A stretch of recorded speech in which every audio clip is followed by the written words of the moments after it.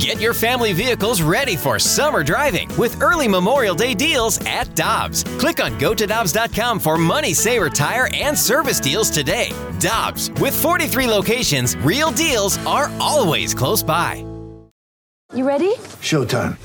On May 3rd, summer starts with The Fall Guy. Let's do it later. Let's drink a spicy margarita. Make some bad decisions. Yes!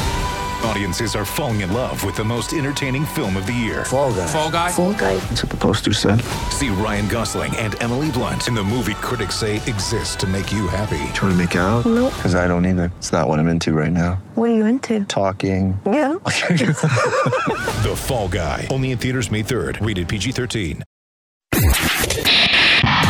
This is the Opening Drive Podcast on 101 ESPN. Presented by Dobbs Tire and Auto Centers.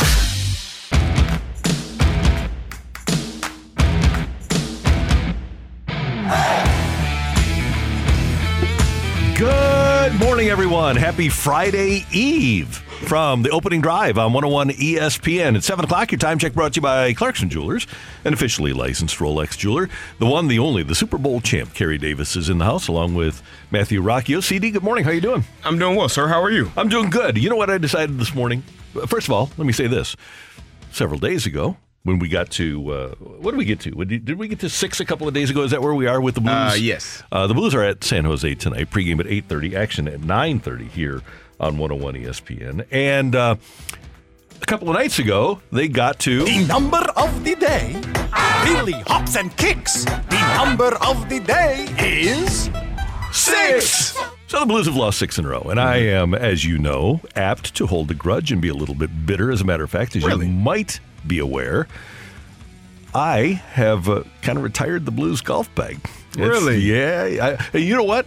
This is so Randy has a chance to be mercurial. Okay. Because I did say when they won the Stanley Cup that bag would be my bag forever. Okay. That being said, this isn't the Stanley Cup year anymore. So I'm going through all my stuff last night, preparing for today to come to work, and I say, you know what? I am going to wear my Stanley Cup championship pullover. I got a couple of these. And I'm thinking about this, Kerry. There's and I don't want to start this show on a negative note, but I'm going to. Can you imagine what it's going to be like when the Cardinals aren't great anymore? And because the Blues have been great for a long time. They've been great for more than a decade, a dozen years. What's going to happen when the Cardinals run into the same situation that the Blues are in right now? And they're losing a lot, and we have to deal with it. Like a 60-game win season, 72 season. Win season, 72 and 90, yeah. Oh, 60 would make people just... Oh, they jump off the bridge. They jump off the Poplar Street Bridge. We would be hearing about it all day, every day. I don't know, Randy. I don't think anybody knows how fans will react to No. Hopefully we never have to witness that or go through that. The Cardinals have done a great job with their prospects and evaluating talent, and hopefully they can keep that talent in-house and not trade it away. Winning seasons every year since 2007. Yeah. You enjoy that. You don't when you're in the middle of it, though, you don't really know that you're enjoying it because there aren't, I guess, as many championships as you would like. That's the thing. People aren't enjoying it enough. And sometimes when you don't enjoy things, Randy, it gets taken from you. Yes, it does. So, perfect example, the Blues, who are, by the way, in San Jose tonight. Again, 8:30 pregame. Boy, was Panger mad at me yesterday, wasn't he? 2 days ago when I said, you going to get out and play Pebble? He was like, Randy, what are you doing? Unfortunately, he was not going to. So tune in for Blues, and that's just a really long way of saying I'm wearing my Blues Stanley Cup champions pullover today. Really long way. They're going to get the dub tonight, Randy. Thank you for putting out some good energy after just like, I don't know, like the beginning of a horror movie with the... Speaking of good energy... Your Mizzou Tigers. Well, kind of yours. I mean, you can swoop in whenever you want because you're paying them. I paid yesterday. I've sent them some money yesterday. So I guess in smaller terms, I am sort of, but not really. It doesn't feel good. You know, Randy, if you got to pay to be a part of a club, I don't know that that's really a club I want to be a part of. Well, but as long as they're winning. See, the thing is you can check out. You can pay them and say, I'll be a part of it whenever I want. Yeah. If they win a national championship, Randy, I will have my Mizzou dad shirt on. How about that? Yeah, 9 times out of 10, and not this morning. CD is wearing it this morning is Matthews Dickey pullover, but 9 times out of 10, you're wearing some sort of black and gold. Yes, black and gold, Hazelwood Central, Pittsburgh Steelers. Yeah. I'll move in some Illinois orange and blue here and there. Yeah, you do, right, yeah. But, yeah, I tend to – I look good in black and gold. I just didn't look good in Mizzou black and gold. Yeah, Kerry, even if Mizzou wins a national championship, you aren't wearing Mizzou gear. You are not going to wear Mizzou gear. I won't wear it. I just won't. So anyway, they're down 43-24. 19 down last night with 2 minutes left in the first half, but they rally to within 13 at halftime, and then they tie the game at 74 with a couple of minutes left before Demoy Hodge gets them the lead. Wraparound pass right wing, open Hodge for the lead. Bang! Missouri has the lead for the first time tonight, 77-74, with 90 seconds to play in regulation. That's our buddy Mike Kelly on the Big 550 KTRS and the Tiger Network. Mizzou rolls 81-76, and it was interesting, CD. During the course of the broadcast, like the last 10 minutes of the telecast last night on SEC Network, they were pointing out that Mizzou averages better than 80 at home, but about 60 points a game on the road. And then they just take off and wind up scoring basically their season average, 81 points on the road at LSU. Yeah, they do a good job. They lead the SEC or second in the SEC in scoring, but they also are dead last in points allowed. So they are going to allow teams to stay in games or get back into games. But they have done a great job of finding a way to a couple of game-ending shots in the last few games, and this game to come back from 13, 18 down to come back to win that game is a big win for them. And they are, as they continue to go, they are looking closer and closer to less than a 10 seed, which doesn't bode well for me in my pockets. No, that's true. It doesn't. The leading scoring team in the SEC, the Alabama NILs, beat Auburn 90-85. They're number 2 in the country. They're 26-4 overall. Alabama NILs? Yeah, roll NIL.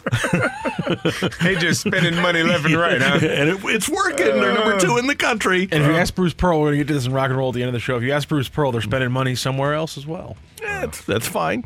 So Golston and Hodge 20-plus each for Mizzou last night, and Alabama did win. They clinched the SEC title. They're 26-4, 16-1 in the conference. So congratulations to Nate Oates and to the guy who got Brandon Miller. Brandon Miller. Yeah, congratulations. He's gonna be a top 5 pick. Yeah, just don't do dumb things. Your Fighting Illini will host Michigan tonight. Yeah, ILL. We don't like those guys. INI. Yeah, and Lindenwood loses to SEMO last night. Lindenwood loses in the opener of the Ohio Valley Conference tournament, so their season is over. Tonight, you've got the start of Arch Madness, which I really love going to. Mm-hmm. It's one of the great events on the St. Louis sports calendar. If you're a basketball fan, it doesn't get more pure than the Valley and Arch Madness. Tickets available, and we're going to give away some tickets later in the show. Bradley is the number 1 seed. They won't be playing tonight, but it'll be a fun weekend of basketball over at Enterprise Center.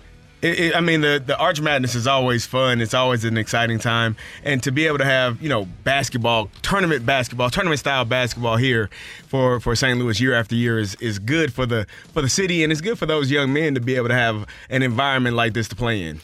That's the cool thing, is you get to come to a pretty good market. Yep. You get to play in a pretty good building. I'm with you. It's pretty cool for those guys to be able to do it.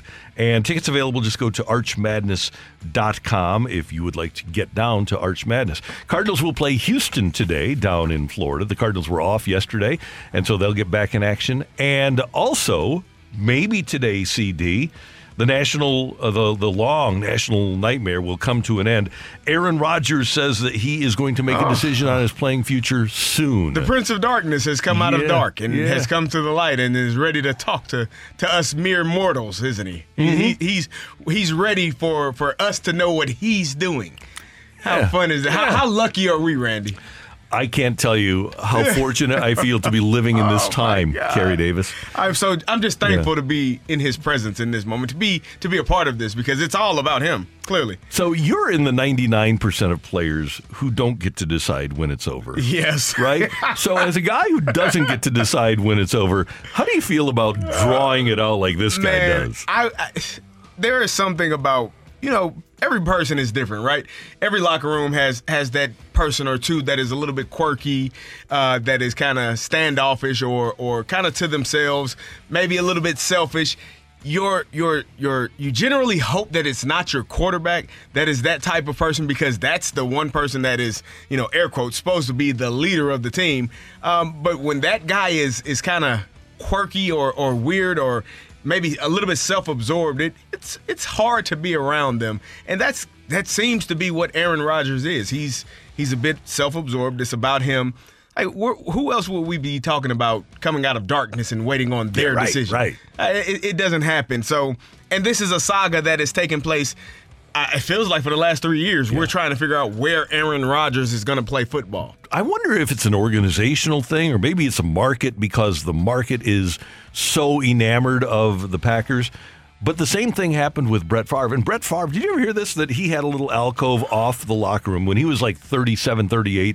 And I think the next oldest teammate was 29, and he didn't relate to his teammates anymore. So he had his own little locker room off of the locker room. That's strange. And then remember Ed Werder being camped out on his front yard, waiting for waiting for the white smoke to come from Brett Favre's house. So maybe this is just a Packer quarterback thing that they let fester and happen. I mean, Aaron Rodgers may have been able to watch Brett Favre do it and go about his business, and hopefully it doesn't carry over to Jordan Love, and he's the next quarterback that's there for 10, 12 years, and towards the end of his career, he's trying to make a decision. But in fairness, as much fairness as you can have for Aaron Rodgers and Brett Favre, they drafted their replacements in the first round while they were still playing at an elite level. So there would be some frustration if someone were to hire your replacement, spend a lot of money on them, and they were just sitting here for 2 years watching you work.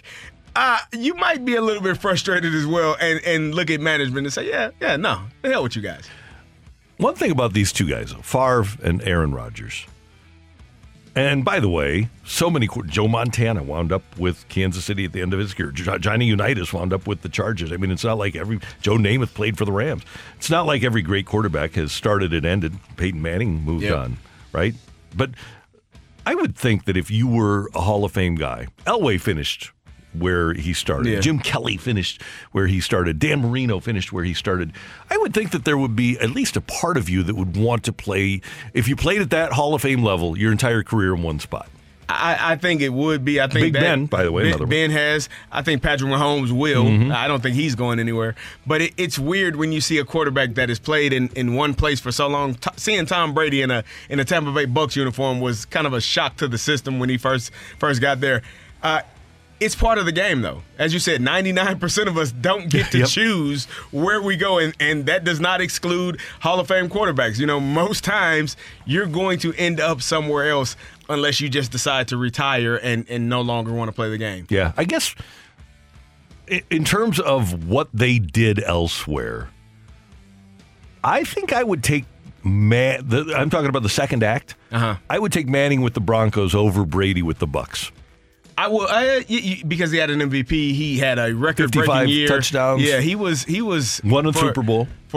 That year, though. Yeah, right. The year he won the Super Bowl, he wasn't really a part of it. His arm looked like it was hanging on by him, but it hurt to watch him throw the ball deep. It was tough, but he did have a great team around him, great defense, and they were able to win a championship. But I agree. Peyton Manning going to the Broncos that first year. I like Joe Montana when he went to the Kansas City Chiefs. So close. They were really close. He got concussed in his last game. They would have beaten Buffalo. Yeah, he was playing outstanding. So, it happens. You don't always get to end up the way you want to. But yeah, I think Aaron Rodgers is going to go somewhere else, and he's going to get paid that $58.2 million that he's owed. He's not. No one in their right mind is walking away from that, and he's not going to allow that salary to be decreased. So he'll get paid his money. If you do a YouTube search, by the way, I just did, so I know you can do it, and just type in Montana Elway Monday Night Football. Maybe one of the great Monday Night Football games of all time. Kansas City and Montana at Denver. It was awesome. It was great. So you can watch they've got the whole game up 2.5 hours if you want to watch some Monday Night Football. That's what I was going to say. I didn't know if I could say that. Oh, yeah, you can say that. Okay. Well, this is because you guys play. When you say Michigan, we usually say Muck Fishigan. Yeah. That's who we are. And that happens sometimes when you go fishing and you just kind of have to fish in the muck. Yeah, that's we have T-shirts to city. Yeah, that's school up north. There you go. We don't like those guys. Coming up next on the opening drive, get your text into the Air Comfort Service text line 314-399-9646. That's 314-399-YO-HO. What are you sick of today? It's Thursday. We're sick of Greg Amsinger not joining us at the bottom of the hour. We're kind of bummed about that. Is he going to be with us tomorrow, Matthew? Did you nail that down? We're going to work on it. Okay. We know Brooke Grimsley's going to be with us tomorrow. She will. Though, so that'll be fun. But we've got Sick of It next on 101 ESPN. You're back to the Opening Drive podcast on 101 ESPN. Presented by Dobbs Tire and Auto Centers.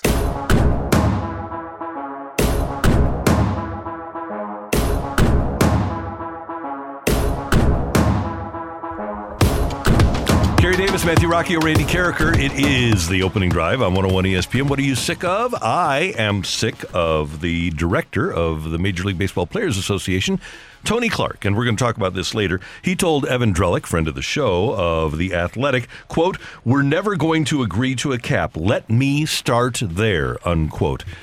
CD, I am sick of Tony Clark complaining about the imbalance of salaries and the lack of a middle class in baseball. If you're not going to agree to a cap, then you're going to have a system where you're going to have a large group of players making a whole bunch of money, and you're going to have a whole bunch of players making the minimum. Don't complain about something that you can control if you don't take control of it. Yeah, well, if you don't want to have a salary cap, like you said, Randy, there's going to be, the haves, and then you're going to have the have-nots. Not going to have a salary floor. You're not. You're going to have people getting paid whatever they can get paid so that those stars can make the amount of money that they want to get paid. And that comes with it. But as you said, Randy, you probably shouldn't complain about something that you can control or help fix. That's the bottom line. And so for those players that are not playing Major League Baseball, that still have the ability to play Major League Baseball now, but teams don't want to sign $4 and $5 million bench players, the guy that you should be complaining to is Tony Clark. I'm sick of you, Tony. Yeah, I like that, Randy. You know what I'm sick of? I'm sick of people putting the Warriors out of their minds because they've had so many injuries and because they are in the West and they're getting older. I'm sick of hearing about the LA Lakers who aren't going to make a playoffs when you have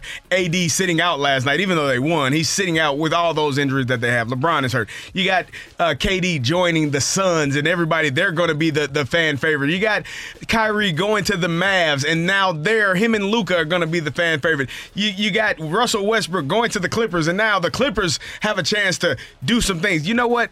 None of them do.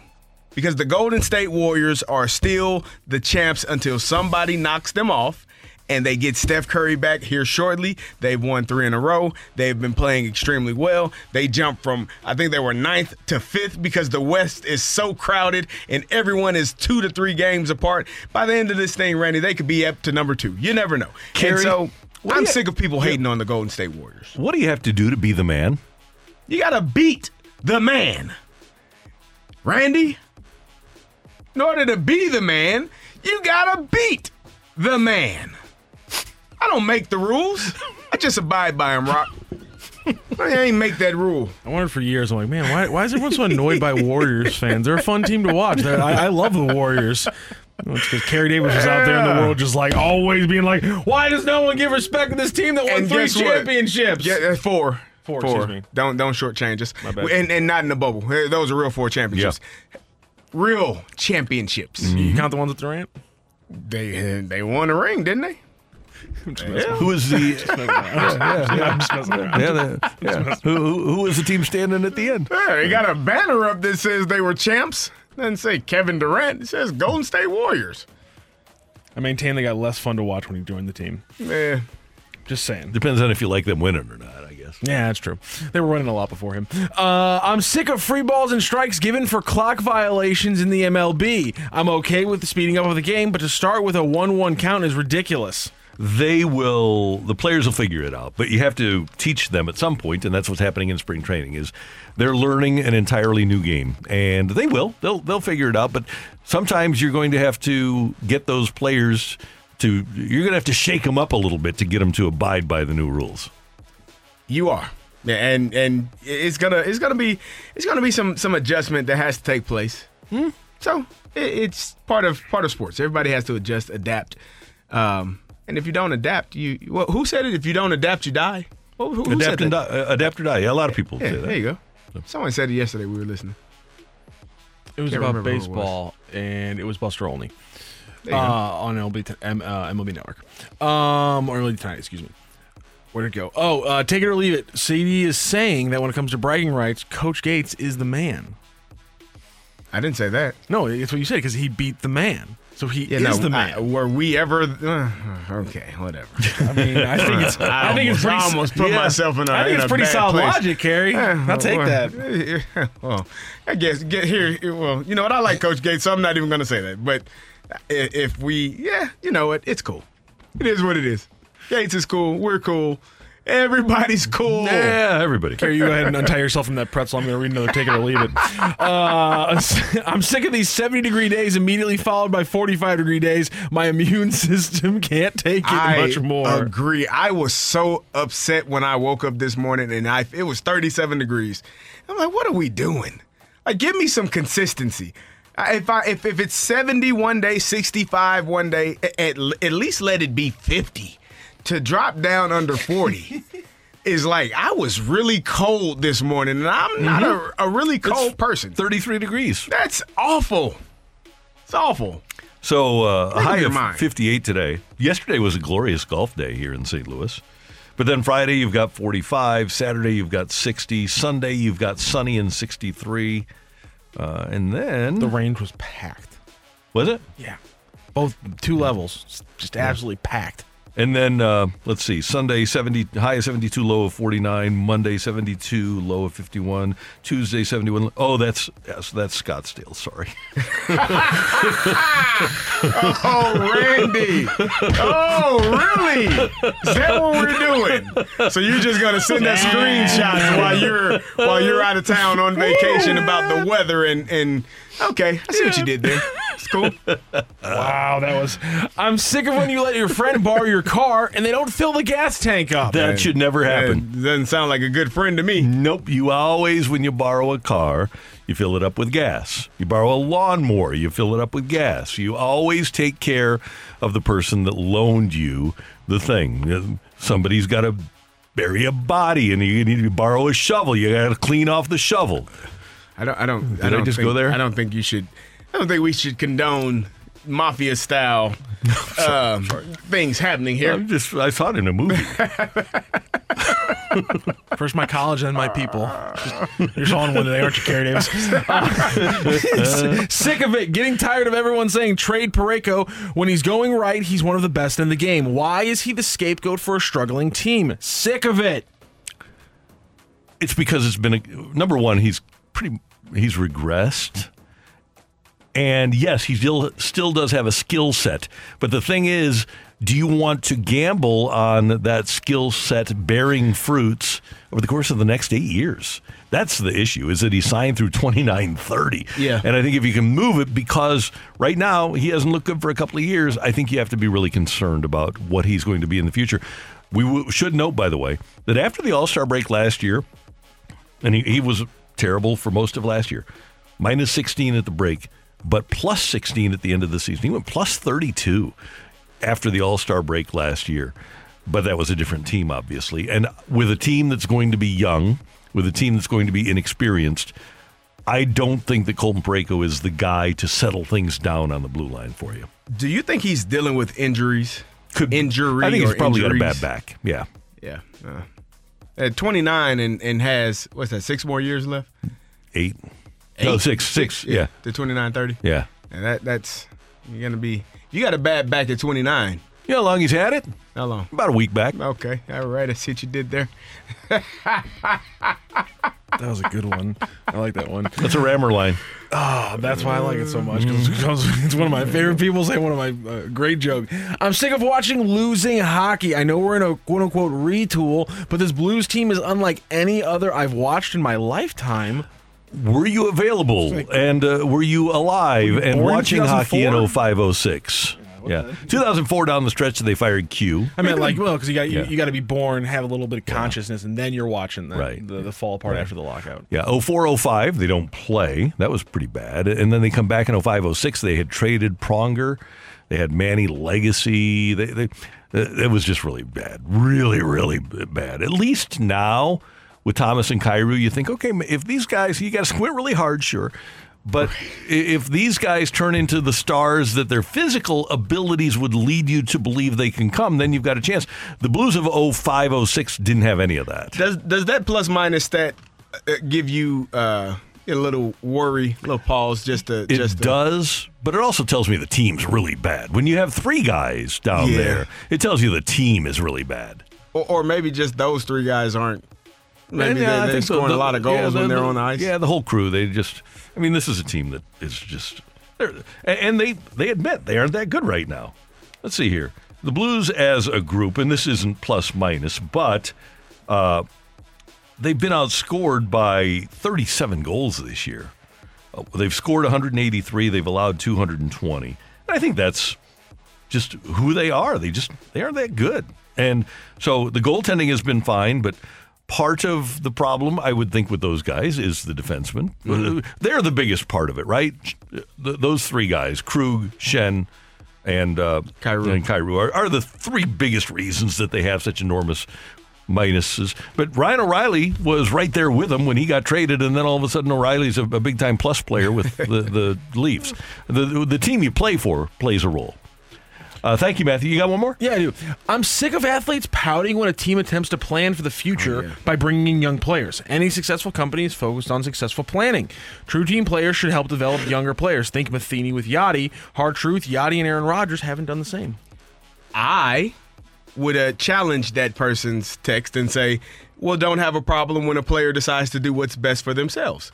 If Lamar Jackson doesn't want to play or because he's injured and doesn't want to risk not getting paid in the future, don't have a problem with it. If you have no issue with owners releasing players that are still under contract because they are still under contract, especially in football, and not get paid, then don't have a problem when that same player or another player who is still under contract doesn't want to go play until they get a new contract to make sure that they are solidified. We're looking at Tua Tagovailoa. They haven't decided to pick up his fifth-year option yet. You know why? Because he got injured multiple times, concussed multiple times on the field, lights out. Mm-hmm. And there's not anyone that can tell you whether or not it's going to happen over and over again next year. So why would they be in such a rush to pay someone or even pick up a fifth-year option and have to pay him when they don't know what his future holds? You take care of yourself if the organization is not going to. And don't get mad at me or any player when they decide to take care of their business and put their business over the team. Okay, I'm going to take you behind the curtain here, okay? You walk into our office at 101 ESPN. It's the ESPN office, all right? So all three shows are in there. You've got in the very back, they always sat in the back because that's they shot spit wads, but you've got the fast lane in the very back. And then BK and Ferrario, and then when you walk in, the first group of cubicles you see are ours. And the first one you see is mine on the right side. And we've got a Tua jersey, and we've got a Miami Dolphins golf bag. Why? Well, because when Michelle and I started doing mornings, May 2nd of 2020, within the first month, we had the BLIS, Best Listeners in Sports, vote on the official the show team. And one of the teams was the Dolphins because Michelle grew up a Dolphins fan. So the Best Listeners in Sports voted for the Dolphins to be the official team of the show. Michelle isn't here anymore. We still have the Dolphins bag. Mm-hmm. It has come to my attention, Kerry Davis, that we can trade that Dolphins bag in for a Steelers bag. Hey, now we're talking, Randy. Is that what we're doing? I think that's what we've done. Okay. Yeah, we are now Steelers fans. We are a Steelers show. If you're gonna choose a team, Randy, it should be one that is championship pedigree. That's really Kerry Davis, I got to tell you something. My favorite people in the world, my best friends, are Steelers fans. There you go. They understand winning. Mm-hmm. They've been winning for a long time. Decades. That's really going to conflict with my Terrell Suggs jersey. Yeah, No, it's not. Just don't bring that in. Don't wear it in here. Yeah, don't bring it in. It's all right. I might forget and accidentally block you. I don't know. I saw 55 in purple and I just reacted. Thanks very much for your text. Coming up, how difficult is it for a 21-year-old to not act 21? It's coming your way on 101 ESPN. The smartest way to do your homework is Heckman Lumber. Warm weather means homework for homeowners. And if your homework means a new deck, then turn to the deck experts at Hackman Lumber. Browse the largest inventory of decking materials and deck accessories in Missouri at Hackman Lumber Company. Talk with their experts about treated lumber, cedar, TimberTech, Trex, Evergreen, and Azek to find the best deck for you. Check out endless choices of railings, balusters, and LED deck lighting options. Hackman Lumber Company will not be undersold on in-stock decking materials, guaranteed. You can choose to do it yourself with Hackman's expert advice, or they can recommend reputable contractors to do the work for you. Hackman Lumber is an authorized Yeti dealer and also stocks a large assortment of grills. So celebrate summer with a new Big Green Egg, Weber gas or charcoal grill, and all of the accessories from Hackman Lumber. Come visit their showrooms in St. Charles, Pacific, and Troy, Missouri, or online at hackmanstl.com. Get ready for the greatest roast of all time, the Roast of Tom Brady, a Netflix live event happening May 5th. Hosted by Kevin Hart, the 7-time world champion gets his cleats held to the fire by famous friends and frenemies on an unforgettable night where everything is fair game. Tune in on May 5th at 5 p.m. Pacific time for the Roast of Tom Brady, live only on Netflix. You're back to the Opening Drive podcast on 101 ESPN. Presented by Dobbs Tire and Auto Centers.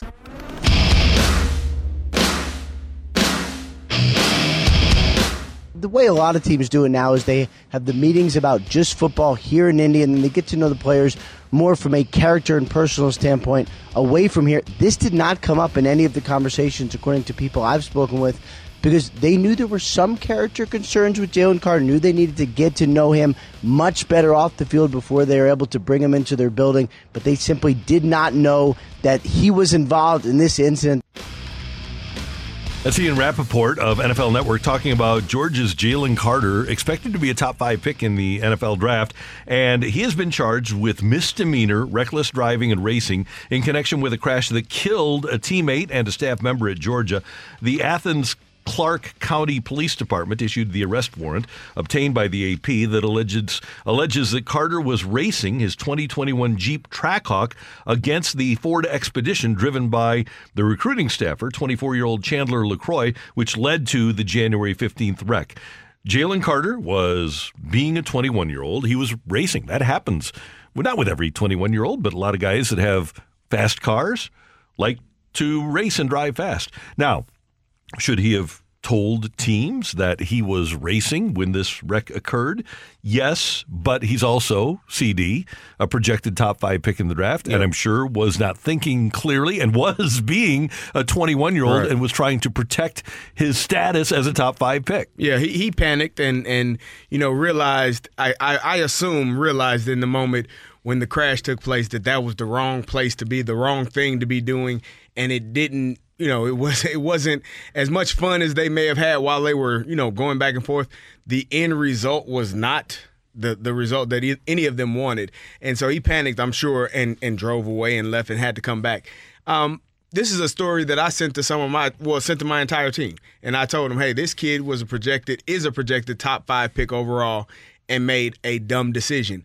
He may have done everything right in his life up until that point, but that one decision can impact your life and change it and alter it in a way that you may not be able to bounce back from. Now, you said it's a misdemeanor. Maybe he doesn't receive a stiff punishment, but the fact that you were involved in something and one of your teammates passed away, a recruiting staffer passed away, and that's something that will never leave him. That regardless of if he's still picked in the top 5, that part of him will always be with him. He will always have that memory tied to him, and he will always, probably always think about, the loss of his teammate and his friend, because it was something that didn't have to take place. And just being young, I think there was alcohol involved. Maybe they had been drinking, left a bar, left a strip club. The gentleman who was driving, LaCroix, had a blood alcohol level of 0.197, more than twice the legal limit in Georgia. Yeah, she was the recruiting staffer that she was driving the car, and I guess they hit something or flipped and just got out of control, and things like that happen, unfortunately. But like I said, this is something that is going to stay with Jalen Carter. No matter where he goes in life, this is something that he will always remember, in a moment of his life that you can't get back. When you're involved in something like that, something tragic like that, that sticks with you. And so, I'm hoping that he's learned from his mistake. But here's the thing, Randy. We just saw this happen last year with Henry Ruggs. Mm-hmm. We saw the pretty much the same thing, drag racing, speeding, where he got in a car crash and someone died in his car. And so you have instances where these things are taking place. You just have to make good decisions. And I will say this to the end of time. Good decisions are harder to make when there's alcohol involved. Yes. It is you just tend to choose differently when you are under the influence of alcohol or drugs. And sometimes, if you can get someone else to drive you, make better decisions, or don't be in those environments where you feel like you have to be involved with alcohol. A couple of things. Number one, if there is any chance at all that you're going to be drinking, start the night with an Uber. Yes. Don't think you're going to end the night with an Uber, because drunk people think that they're fine. Yes. Right? They get in the car. Here's the other thing, and I sincerely hope that Jalen Carter, who is going to play in the NFL, let's be honest, he's going to play in the NFL because he's a really good player, and these are misdemeanor charges. But I hope that Jalen Carter uses his platform to tell young people what happened on that night. Yep. Say, hey, I was involved in an accident where somebody died, and at the very least, they were drinking. Please, go to high schools. Please, young people, don't drink and drive. Be careful and don't race your cars.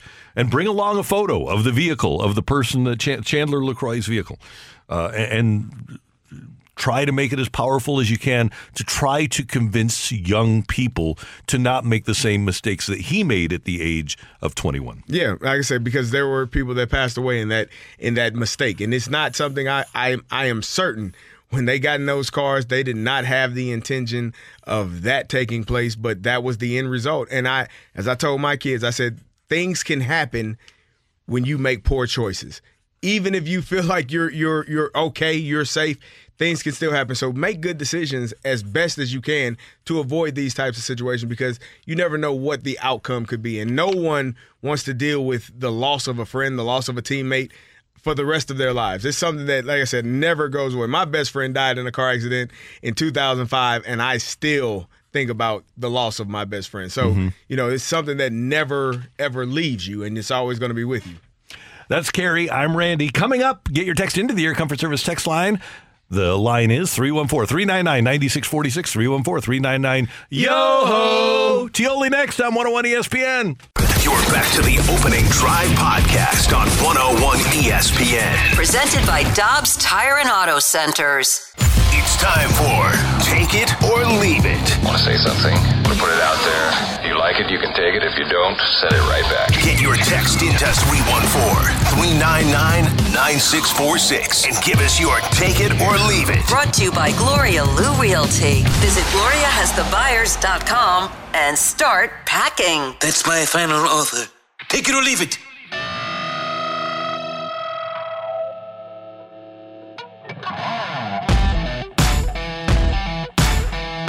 We need your text, 314-399-9646. That's 314-399-YO-HO. Tioli here on 101 ESPN. And a big day, CD. It is a big day. It is my daughter's birthday, Madison Marie Davis. She is 9 today. Happy birthday, honey. Daddy loves you. You are awesome, super sweet, super kind. Just the best 9-year-old little girl you would ever meet. Well, here we go then. 1, 2, 3. Happy birthday to you. Happy birthday to you. Happy birthday, dear Madison. Happy birthday to you. Love you. There we go. Yeah. All right. Carrie, yesterday, as we were preparing our show for today in the office, we were watching the women's SEC tournament, and it was compelling. And as it turns out, in the Kentucky-Florida SEC women's basketball game, 8 players were ejected after a brawl. Oh, yeah.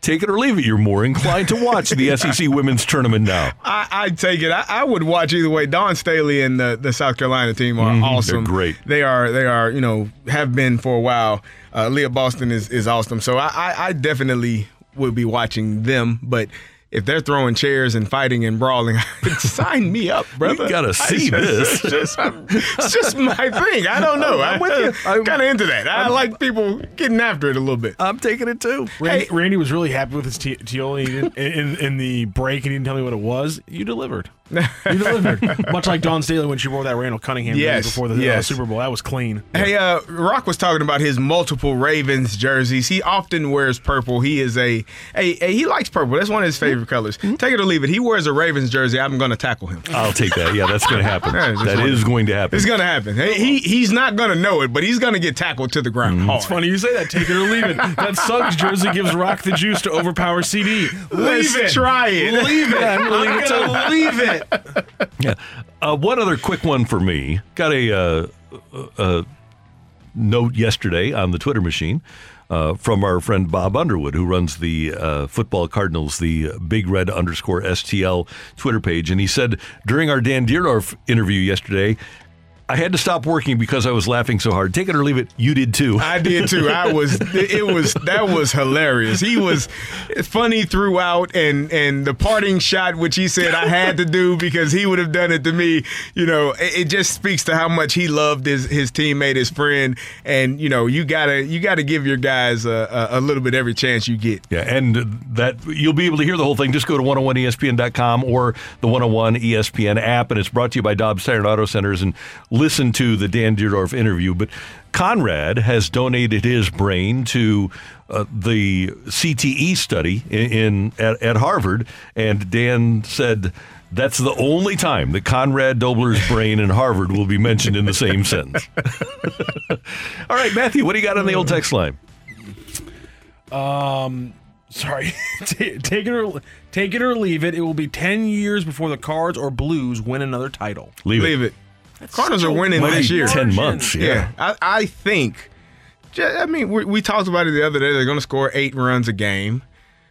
You said 10. I brought it down just a little bit. I thought you said 12. I said 12, yeah, because they had scored 12 the day before. 8 sounds reasonable. Yeah. Yeah, 8 runs per. 10 years is such a long time. I remember a colleague of all of ours, Andy Strickland, in 2015 was like, the Blues are going to win a cup in the next 8 years. And then he was like, see, I told you guys. And I was like, you can't carp about that kind of prediction, man. It's an 8-year window. I said they would never win one. I said I'd get a tattoo if they ever won one, and they did. I would suggest, what did we wait, 52 years? I would think that's probably 52. Yeah. That was a while. Hey, Randy, take it or leave it. Rock is actually excited that the Blues are going in this direction. It avoids getting this face tattoo that we talked about. I'll take that. Okay. It was never a face tattoo. Just in case by some weird thing they win 20 games in a row and are the 8th seed and eventually make the playoffs. It's not going to happen. But just in case, I just want to establish here on the record, it was not a face tattoo. It was not a blue face note tattoo. Yeah. Beautiful. Right under the eye. Take it or leave it. This is the start of a 3-year playoff drought for the St. Louis Blues. I'm going to leave that. I'm predicting that they're back in the playoffs in 2025. Not 2020. Okay. Not next year. Not next year. Not next year. Yeah. Okay. Year after. Okay. They're going to do it like Chicago. Are they? That means they're drafting well, and that means they've made some trades or some off-season signings, some free agent signings that bring some players in that are going to play well. And this is where, as much as we hated Doug Armstrong not giving Alex Pietrangelo the no-move contract, this is where the Blues will have an advantage in rebuilding, because when Chicago gave Keith and Seabrook and Crawford and Taves and Kane, when they gave them those no-movement clauses, they were backed into a corner. They had to have those salaries on the books. The same thing happened with L.A. with Drew Doughty and Kopitar. Not that Kopitar's a bad player, but they just financially back themselves into a corner. The Blues, they have some bad contracts on the books, but the guys are tradable. They're movable, and they Well, are they? I mean, Yeah. because we talked about Parayko. Is he tradable? Is he? If somebody movable? will take him, that's I the got thing. It didn't. The players had all the power in the I other got you. situations. Okay. Vladdy had a no trade clause Right. and got moved. So at least the Blues can do that, and the players don't have all the power. Take it or leave it. It's disrespectful from CD to mention the Warriors in the earlier segment and talk about all the West contenders, but somehow forgetting the best team in basketball and the best basketball player in the world, soon to be three-time MVP Nikola Jokic. You're right. How many? I did forget. How many championships does he have? How many finals have they been? How many to? Western Conference finals has he been to? One. Disrespectful. He lost. Did he go to Disrespectful, one? CD. Did he? I think he went to one of those. Yeah. One of them. Yeah, one of those. Did he win it? No, he did not. Okay. All right. So he's the best player in the world, but never came out of the West. Apparently, that's what that's okay. what Well, the text is saying. then why do I need to talk about I it? do not have a burner from the 618. I'm just getting in front of that right now. Jokic is good. He's really good, but it is what it is. All right, fair enough. Take it or leave it. The deal sending Chychrun to Ottawa was a very capable trade that Army could have made. I will take that. That's how they come across the scroll earlier. Yeah, and I think everyone thought that when they saw the early returns. And if you were if you are bothered by watching Colton Parayko every night, then why would you want Jacob Chychrun on your team? Well, when I read the kind of the background, the bio or what he is, he sounds a lot like someone you already have. Yeah. Callie Rosen. You don't want to give him Callie time. Rosen. Panger made the point. And what the Blues need, they need a foundational guy. They need a stud back there. And Jacob Chychrun is a really nice player. He was number one for a really bad team. I don't think that Jacob Chychrun, in my view of him, and the Blues have played against him a lot over the years, I think he's a really nice player, but I don't think he's a number one for a champion. I'm going to lean on you and Panger's thoughts on this, and I would have to agree. And I was very glad that Panger validated what I thought. Now, you can be a really good defenseman, but you have to be a special defenseman. And we ran down that list. The last 20 Stanley Cup champions have all had a legit big-time number one. And I just don't think that he's that guy. Is he more? He's more offensive-minded than defensive-minded. And you need guys that are sound defensively and going to, as you said, be the number one guy on that pairing to help the number two guy. And he's only 24. He might ascend to that level because defensemen do take time to become their best, but I haven't seen it yet. Randy, I'm going to build a Tioli off of one of your Tioli answers earlier. So in that 2024-25 NHL season where the Blues return to the playoffs, take it or leave it, only one of Falk, Parayko, and Krug are still on the roster. I'm going to leave it. I'm going to say two of them are. Really? Okay. Yep. Maybe second pairing, or maybe one of them is a third pairing guy, an expensive third pairing guy. But I think that answer shows just how much we talk about the all those contracts. But if you just shed one of those 6.5s, it opens up so much of the cap room. Makes it and huge gives them a lot and the more cap will go up options. too. Yes, it is finally going to start going up, and maybe this year you're not going to get dinged for some weird violation. Exactly. Right. That'd be beneficial for the Blues to actually have $1 million to play with. If you got one more, take it or leave. Justin Falk has the best mustache in sports. Leave it. Wow. Do you have a contender to put on the table? There are multiples. I think, and not it's to probably take a any relief pitcher, just to buy. Not to take anything away from Falk. Actually, Aaron Rodgers is right there with Falk. I was going to say Aaron Rodgers is the one that came to my mind. Yeah. Like his whole Nicolas Cage look when he came into training camp. He was I would take that. Yeah, when Michaelis has it going, and he has had it for a year or so now, but Michaelis has a really nice flow going with his mustache too. Thank you, Matthew. Thank you, Randy. And thank you very much for your texts to the Air Comfort Service text line. You can text us throughout the course of the show. Coming up, what's the problem with the Blues power play, and can it be fixed under these current circumstances? That's next on 101 ESPN. Mother's Day is around the corner. Find the perfect gift for the mom in your life with a stunning piece of jewelry from Blue Nile. From timeless pearls to dazzling gemstones, Blue Nile has something she'll adore. Need it fast? Most items can ship overnight. Plus, enjoy guaranteed free shipping and returns. Don't miss our special Mother's Day deals. Save big on the season's most beautiful trends. For a limited time, get up to 50% off by going to BlueNile.com. That's BlueNile.com. When you need mealtime inspiration, it's worth shopping Kroger, where you'll find over 30,000 mouth-watering choices that excite your inner foodie. And no matter what tasty choice you make, you'll enjoy our everyday low prices, plus extra ways to save, like digital coupons worth over $600 each week. You can also save up to $1 off per gallon at the pump with fuel points. More savings and more inspiring flavors make shopping Kroger worth it every time. Kroger, fresh for everyone. Fuel restrictions apply. You're back to the Opening Drive podcast on 101 ESPN. Presented by Dobbs Tire and Auto Centers. A fresh perspective on the day's top stories. It's the Opening Drive's Fresh Take. Brought to you by Schnucks Rewards. Reward yourself. Earn 2% back on every purchase with the Schnucks Rewards app.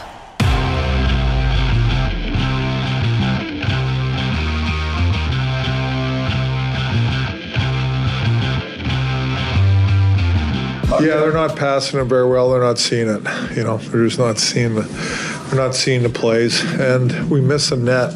Like, we get some good opportunities, but we're missing a net. But the passing's got to be better, and we just got to see it. We're not seeing it right now, and it hit the net.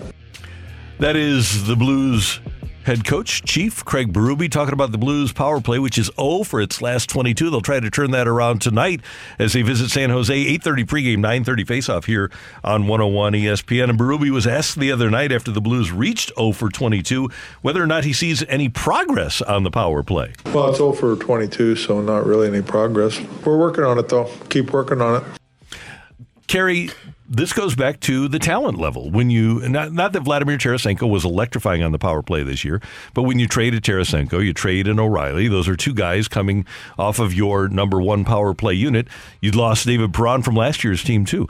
That's a lot of power play talent that has walked out the door and really hasn't effectively been replaced. Yeah, they when I watch them in comparison to other teams, they seem a little stagnant on the power play. Like, it's almost pass to pass. There's not a lot of movement, a lot of guys moving in front of the net, and it doesn't feel like they get the puck in front of the net very often. That to me feels as part of the reason why they're not scoring goals.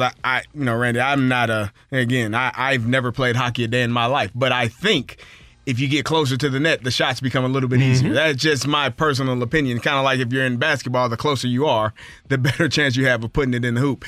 I would like to see them get a little bit closer, get some passes, closer to the net to get those shots in. But I don't see a lot of that and a lot of movement. I just see a lot of guys passing it around the perimeter and not really taking the opportunities. And then there are times when you can have that one-timer. I think Parayko did a pretty good job in the last game of taking that slap shot when it was given to him, when it was afforded to him. I think that was one of the things that we've been talking about all season, wanting him to do. I thought he did a pretty good job of doing that last game, but I would like for them to get more shots on goal. Even if it doesn't go in, you get rebounds, you're right there in front of the net with an opportunity to put it back in. Those are the things that I think would help them. Kerry, I'm looking for a player on the team that on the power play has the ability to get his skates, the ability and desire to get his skates into the blue paint. And I don't see anybody on this roster where I say, okay, that's the guy. That's a Pat Maroon who's just really tough to move.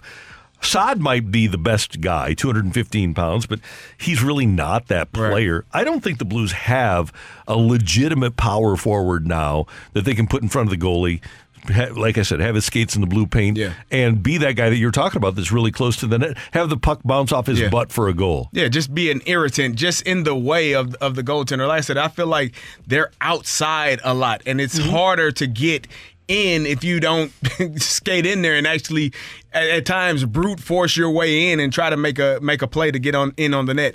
That's the thing that I've seen, and it just seems really stagnant at times. It's just a lot of passing around and not really taking an opportunity to get to the net and get a shot. One issue the Blues have is that their best shooter, Jordan Kyrou, is part of this 0 for 22. So the Blues had a guy in his first game with the team that they claimed off waivers. It wasn't a trade. They claimed Kasperi Kapanen off waivers, and in his first game with the team, Kyrou's out and Kapanen's in. Just because I wanted to switch it up. It wasn't working, so I wanted to try a different look. So that's all. That is a problem. Randy. That's a problem, A, that Kyrou is out, and B, maybe even more alarmingly, replaced by a player that is in his first game with your team and probably has not practiced on the power play with you. I often give you coach speak. Like, I can hear it in coaches' voices, what they're saying, what they're not saying, but what they're actually telling you. He's frustrated. Oh, yeah. He's frustrated with Kyrou and bothered that a young man – this is the thing, Randy. When you have players that have so much talent, we played the game, Berube played the game, he would have given a lot to be as talented as Kyrou is on the hockey ring. He just, I mean, we understand that when you have a guy that God blessed you with so much talent, but maybe not the same amount of work ethic that I had to put in, that Berube had to put in, it becomes very frustrating to see a guy so talented but not willing or able to give the effort that you had to give with not nearly as much talent. And understand the success you've had, he should have 10 times that amount of success because he's probably 10 times more talented. Those are the things that as coaches, it frustrates us beyond measure because we know what it takes to have the career, to have the success, to be a champion, to do all of the things that you say you want to do. God took you more than half of the way, and you're just not allowing everything else to take place and take hold to be the greatest player you can be. Okay, so you're a coach. You've got a player that is eminently highly skilled but doesn't try hard, is 23 years old, and is going to make $8 million a year for each of the next 8 years. How do you convince that player that if he gives maximum effort, he can be even better and the money's still going to be, he knows the money's going to be there. How do you convince that player to try hard all the time? You can't. It has to be something in you. It has to be something where I am chasing something that is greater than money, that is greater. I'm chasing something to be one of the best players that has ever played the game. There's no amount of money that you can put on that. That is just something internal that is in me, a force that is driving me every single day. And if you don't have that thing in you to be able to go do that, it's going to be hard for anyone, a coach, a teammate, a friend, a father, a mother, to put that in them if it's not already instilled. It's kind of a scary thought. It's the truth. You cannot, especially when someone is extremely talented and they are not working and they haven't had to, they've been able to kind of coast and do it their way their entire career, and then they get paid. If it's not already in them, you're wasting your time trying to wait for them to pull it out. So now Kasperi Kapanen has worked with our buddy Robert Thomas. Did he like what he saw? It's a little tricky sometimes. Guys are obviously looking at different things in different spots all the time, and I think with him it actually went really well. He's played with some great players over the years, and he obviously is a great player. So it was pretty cool last night. I think we found each other well, and I missed him on a couple of chances that probably would have been in the back of the net. So, I thought the game went really well, and I think he'll fit in great with our team. Kapanen showed flashes the other night that he made a play where he was, on the break and spun around, took a shot. He had a shot where he kind of picked his stick up and didn't let the defender knock his stick off and got another shot on goal. He showed some things, the other night that you were like, whoo, this is good. When you can see the difference in style of play or just kind of that playmaking ability, that tells you a lot. We know what Jordan Kyrou has. He has the ability, but here's the difference between Kyrou and Kapanen. Kapanen got released. He got cut. He got removed from a team, and he's looking at this like, well, hell, I can play hockey.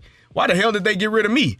I'm going to do everything I can to not let that ever happen again. And this is the thing with young players that I've told when the rookies came into Pittsburgh, our player personnel guy would have me talk to the rookies, and I would tell them, hey, you a first-round pick?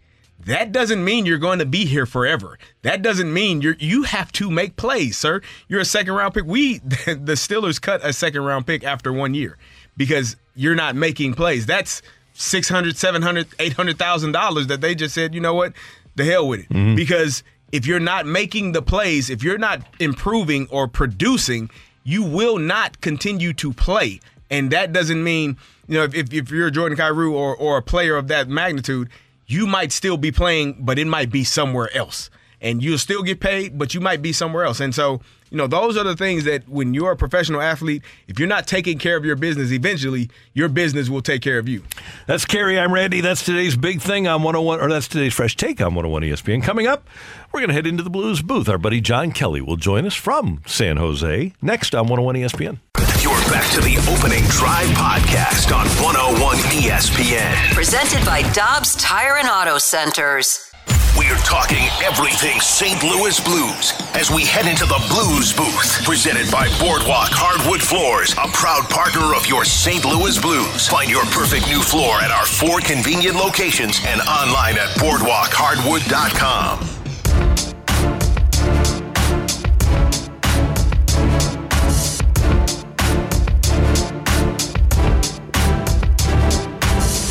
With Super Bowl champion Kerry Davis, I'm Randy Carricker, and as we do every Friday Eve, a.k.a. Thursday, we go to the Brown and Crouppen Celebrity Line to talk to our friend John Kelly, the TV voice of the Blues on Bally Sports. JK, good morning. How you doing?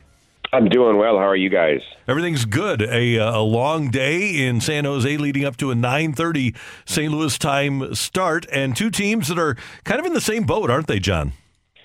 Yeah, it's really, in a way, it's hard to believe, Randy. They met in the Western Final 4 years ago, and, of course, also met in the Western Conference Final back in 2016. And, things have really changed, especially for the Blues in the last month or so. And, Randy, looking at the rosters, there are only 11 players total that are still on both the Blues and Sharks that played in the final in 2019 in the Western Final. 6 on the Blues and 5 on the Sharks, and that was 4 years ago. So it's really changed a lot. It's crazy. Hey, John, the Blues are 0 for 22 in their last 6 games since the O'Reilly trade. Is it as simple as the loss of O'Reilly, or is it something more than that? Well, yeah, it's more than that. I mean, they also, don't forget, lost Tarasenko, right, who played a lot of the power plays for the Blues, or, all of the power plays on the number one power play unit. But, having said that, they still have a lot of good players. And, unfortunately, Kyrou is now in a season-long goal drought, hasn't scored in a few games. And Robert Thomas, I think, had a better game. The last game had a shorthanded goal. But, the biggest thing is, obviously, when your top players are struggling, it's going to affect the power play. So, to me, when that happens, you need to simplify it and try to put more pucks on the net and go to the net and maybe not, pass as much, quite simply. So, I think that's the biggest thing is they have good puck movement and they have good players out there, but maybe when lose some top players and you are struggling, it's time to simplify things. And John, it's really amazing because we are such a statistically driven sports fan society, but it is a shame that people don't realize, I wouldn't think, how good Jordan Binnington has been, because he really has been unbelievable this year. Yeah, I think that except for maybe a couple of weeks, I'm not sure if it was November or December when he was off of the game a bit, he has been fantastic. And, especially in those last couple of games, Pittsburgh, he faces 21 shots in the first period, and, the Blues go to overtime. And the last game he played well last week against Vancouver. So I think overall he has been fantastic. He has the most starts in the National Hockey League this year, so he's been a workhorse goaltender. And I think that it's been, I would call it a bounce-back year for Jordan Binnington, because last year he certainly struggled, especially for long periods in the middle of the season. Now, I know he found his game at the end and, played well down the stretch, and then came into the playoff series, I think, Game 4 against Minnesota, and was fantastic before he got hurt. But I would call this a really great bounce-back year for Jordan Binnington.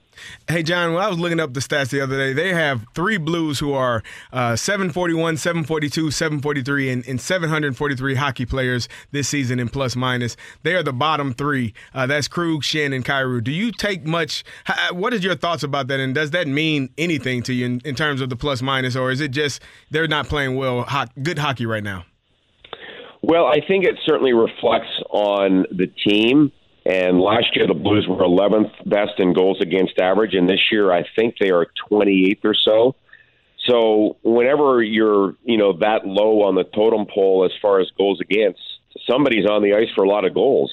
and obviously it usually impacts the top players. So, I do think that fans have to understand that plus-minus is a bit misleading because the top players play against the other team's top players, and the bottom 6 players, the forwards or whatever, they're not on the ice as much against top players, and the same with the top 8 pairings. A guy like Calle Rosen is a great example. He's the Blues plus-minus leader, and no offense to Calle, but you wouldn't say he's their best defenseman, but he's their plus-minus leader. So that's an example of where it can be misleading. Now, having said that, a player like Parayko certainly has not had as good a year as the Blues expected, and I think he's had a lot of good games, and I think some fans are too hard on him, but he has not had a great season, and the plus-minus reflects that. So, again, you have to put some stock in it, but it can be misleading. John, what do you think it is with Parayko? Is it just a matter of consistency? Like you say, he's had good games, he's had bad games. Is it just a matter of him putting things back together? Because we have obviously seen it from him before. Well, he was a great shutdown defenseman in the 19 playoffs, Randy, with Jay Bouwmeester. They were a fantastic pair. I think he's healthy. I know that a couple of years ago, going into the bubble, that he had COVID, and then the year after that, his back really bothered him. The year the Blues got swept by Colorado, that was 2 years ago. But as far as I'm, aware, he is healthy. In watching him play, Randy, the biggest thing to me with Colton, really 2 things stand out. At times, he's too lackadaisical and isn't intense enough.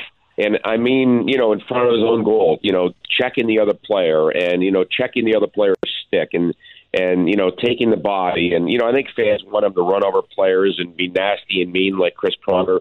That's not in his DNA. But that doesn't mean he can't be harder on players in his defensive zone. And I think the other thing in watching him play, when he has the puck, he seems to be more hesitant at times than he has been in the past. In other words, not making the first play hard. And sometimes he hangs on the pucks too long and gets himself in trouble. So I think those are the 2 areas that I see that I think he has seen, his game slip in the last season or so. Hey, John, can you talk about Kasperi Kapanen? He showed some flashes the other night. What can we expect from him? Well, I thought he played well. He played 19 minutes and change and had 4 shots on goal and was only playing about 12 minutes a night in Pittsburgh. So, and also was a healthy scratch for a lot of games in the last month or so. So to come into a new team, and I thought he meshed well with Robert Thomas, and they had some chances, and he himself, really should have had a couple of goals. His best play was that Spinorama chance he had. I think it was in the 3rd period. So I thought, the first, opinion of him is that he played well, and he came as advertised. He's a guy that can skate well and has good skill, and I thought he did skate well and had some good chances. So I think it was a good first impression from Kapanen. And, John, let's talk about some of the guys the Blues have traded. A vintage goal from Tarasenko last night for the Rangers in overtime made a great move on Ristolainen to score the winner for the Rangers. Yeah, I was watching the game while we were having dinner. I also had a couple of assists, so he had a 3-point night and was the best player on the ice. I think now he has scored 3 goals with the Rangers. Also watched Ivan Barbashev for the Vegas Golden Knights. He's playing with Jack Eichel and Jonathan Marchessault, and has really played well in the couple of games. They did win last night after getting shut out by Colorado a couple nights ago. But, good for him. And obviously I didn't see O'Reilly's game last night. They lost in Edmonton. But obviously he had a hat trick last week. So, yeah, these former Blues, we knew they were good players, Randy and Carey, and obviously they're all off to good starts with their teams. And Ryan O'Reilly, 72% in the faceoff dot already for Toronto. He says, hey, I know if I get thrown out, I can be more aggressive because Tavares is coming in, and he's just been dominant in the faceoff dot for Toronto, and we've seen that before. Yeah, we've seen it before. He really wasn't quite as good in the first half of this season, Randy. I don't have the numbers in front of me, but I think when he left, he was around 53-4% with the Blues. But obviously his numbers are much better. He's always been a great face-off man, so it doesn't surprise me. He's off to such a good start, although I don't think those numbers are really attainable over the long term. But we'll see, Randy. We'll see. JK will be tuned in tonight. Thanks so much for the time. We always like talking to you. By the way, are you going to get out and spend some time outdoors in San Jose? Well, we have the game today, obviously, and morning skate coming up, and then we go to L.A. tonight and have an off day tomorrow. So we'll enjoy some sunshine tomorrow in Southern California. Sounds great. Thank you, John.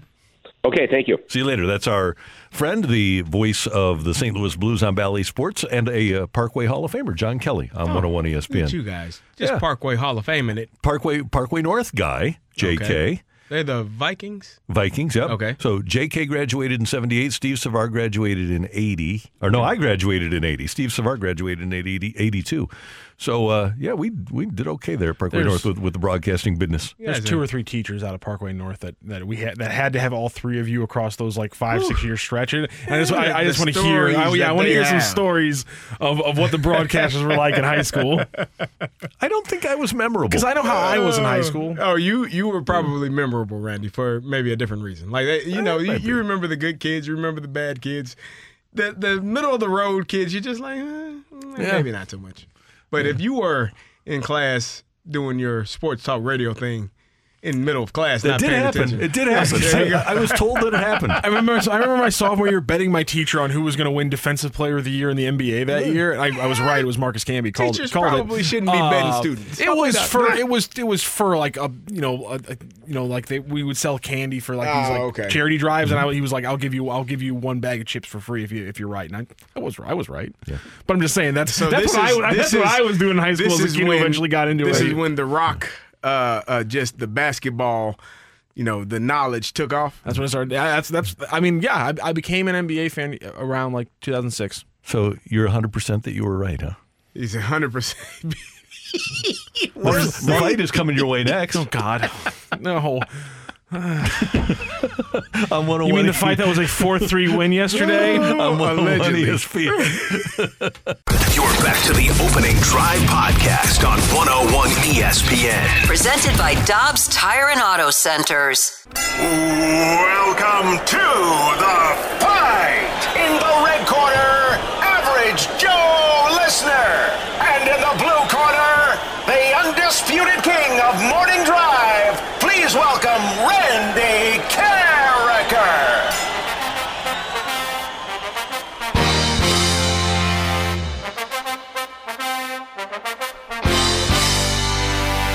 Welcome back to the Opening Drive. I'm Kerry Davis, joined by Matthew Rocchio, and it is time for the fight.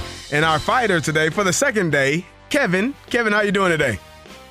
Hey, Kerry Davis. Good, yourself? I'm doing well. How did that win feel yesterday? It was according to Rock, it was a 4-3 win because I think Rock messed up the question. But I've accepted defeat. So really, he got the jack, and you didn't give him the call. Well, I mean, he doesn't get the call if he gets the jack. He still just gets Gloria when he wins. Okay. Which he did get. I did not screw that part. All right, he did I'm win. just checking. He still would have won 4-3. He got 4-3. Yes. Not 3-2. Yes, he got 4-3. That is the correct. The numbers have been changed in the standings forever in history. When you go to the openingdrivereference.com, it'll have the correct standing when Kevin beat Randy 4-3. We need to have a poll. No, we don't. need to have that up so we can keep track. No, we don't. Here we do. No, we all right, Kevin, how are you feeling today? How did that win feel? Getting all 4 correct. You did a great job yesterday. You ready for today? I am today. Yeah, I did some photo ops yesterday. Okay. Signed some autographs. Okay. Took the kids out of public school, put them in a private school, things like that. Man of the people, I see. I know they were clamoring. We couldn't wait to get you back on. Here we go.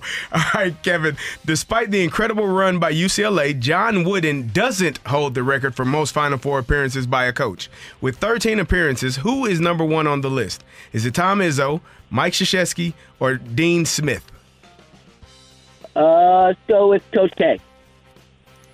All right, happy birthday to Ron Gant. Prior to his 3-year run with the Cardinals, for which NL Central team did Ron Gant play 1 season?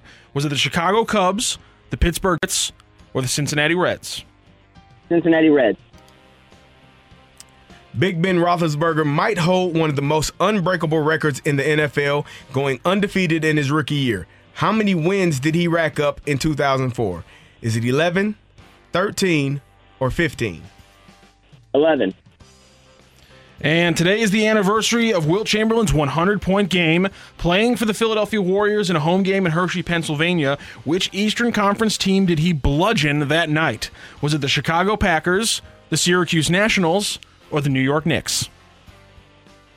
Go with New York Knicks.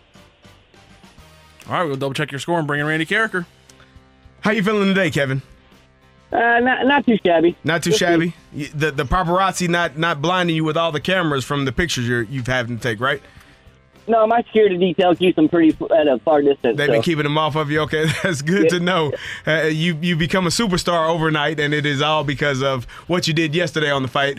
Randy, say hello to Kevin. Kevin, good morning. How you doing? Good, Randy. Hey, Randy, you're not mad at me. You're mad at Rocky. That's exactly right. No doubt about it. No doubt about it. All right, Randy.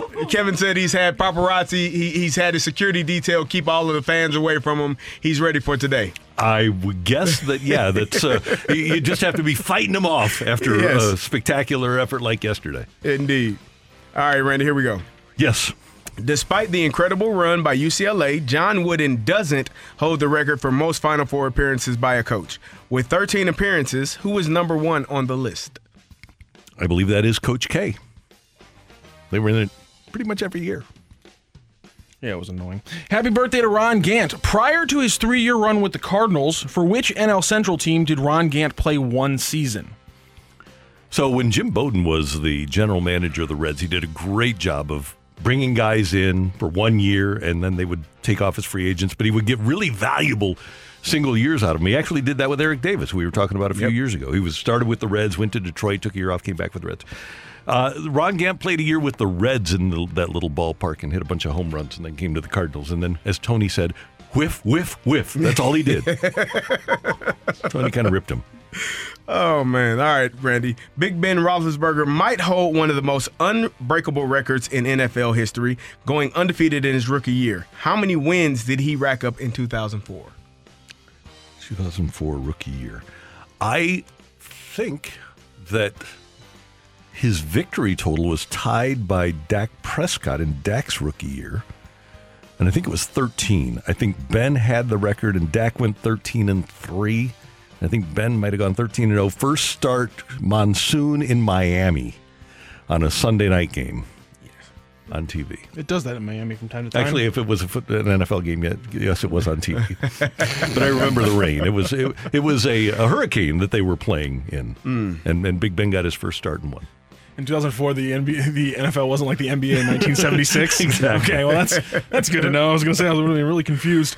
Randy, today is the anniversary of Wilt Chamberlain's 100-point game, playing for the Philadelphia Warriors in a home game in Hershey, Pennsylvania. Which Eastern Conference team did he bludgeon that evening? Bludgeoned. There's a photo of him right there with a 100 on the basketball, right? I believe it was against the New York Knicks, Matthew. So yesterday, after an edit, we did have somebody who hit the jack in the fight yesterday. And it was a big win when he hit the jack. We had another fighter hit the jack in today's fight. So the question is, who hit the jack and who's the winner? Does Kevin roll on to a Hall of Fame opportunity? Or does Randy get the title back for a Friday matchup against a new fighter? Ring that bell. Go crazy, folks! Go crazy!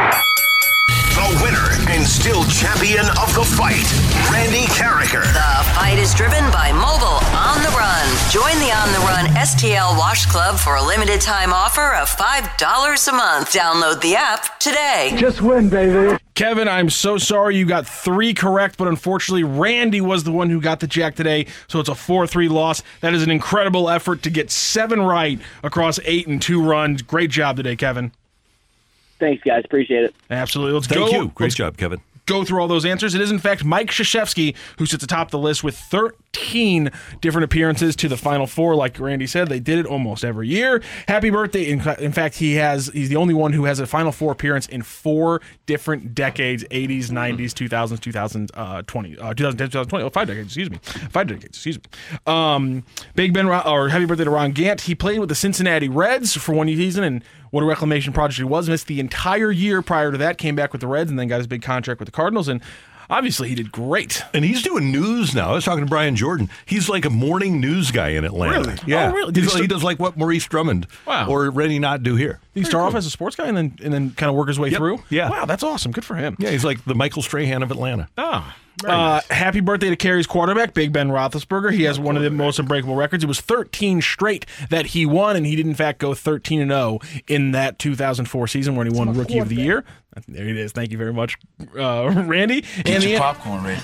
In the anniversary of Wilt Chamberlain's 100-point game for the Philadelphia Warriors in Hershey, Pennsylvania. And it was, in fact, the New York Knickerbockers who he dropped 100 right on their heads. But a 4-3 win for Randy. Kevin, again, thank you so much for joining the show and joining the fight these past 2 days.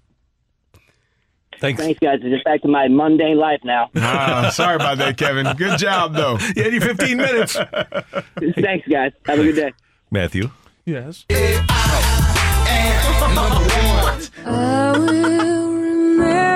Oh, I don't like that. God, what's about to happen? Will you? Oh, no. Remember me? Win.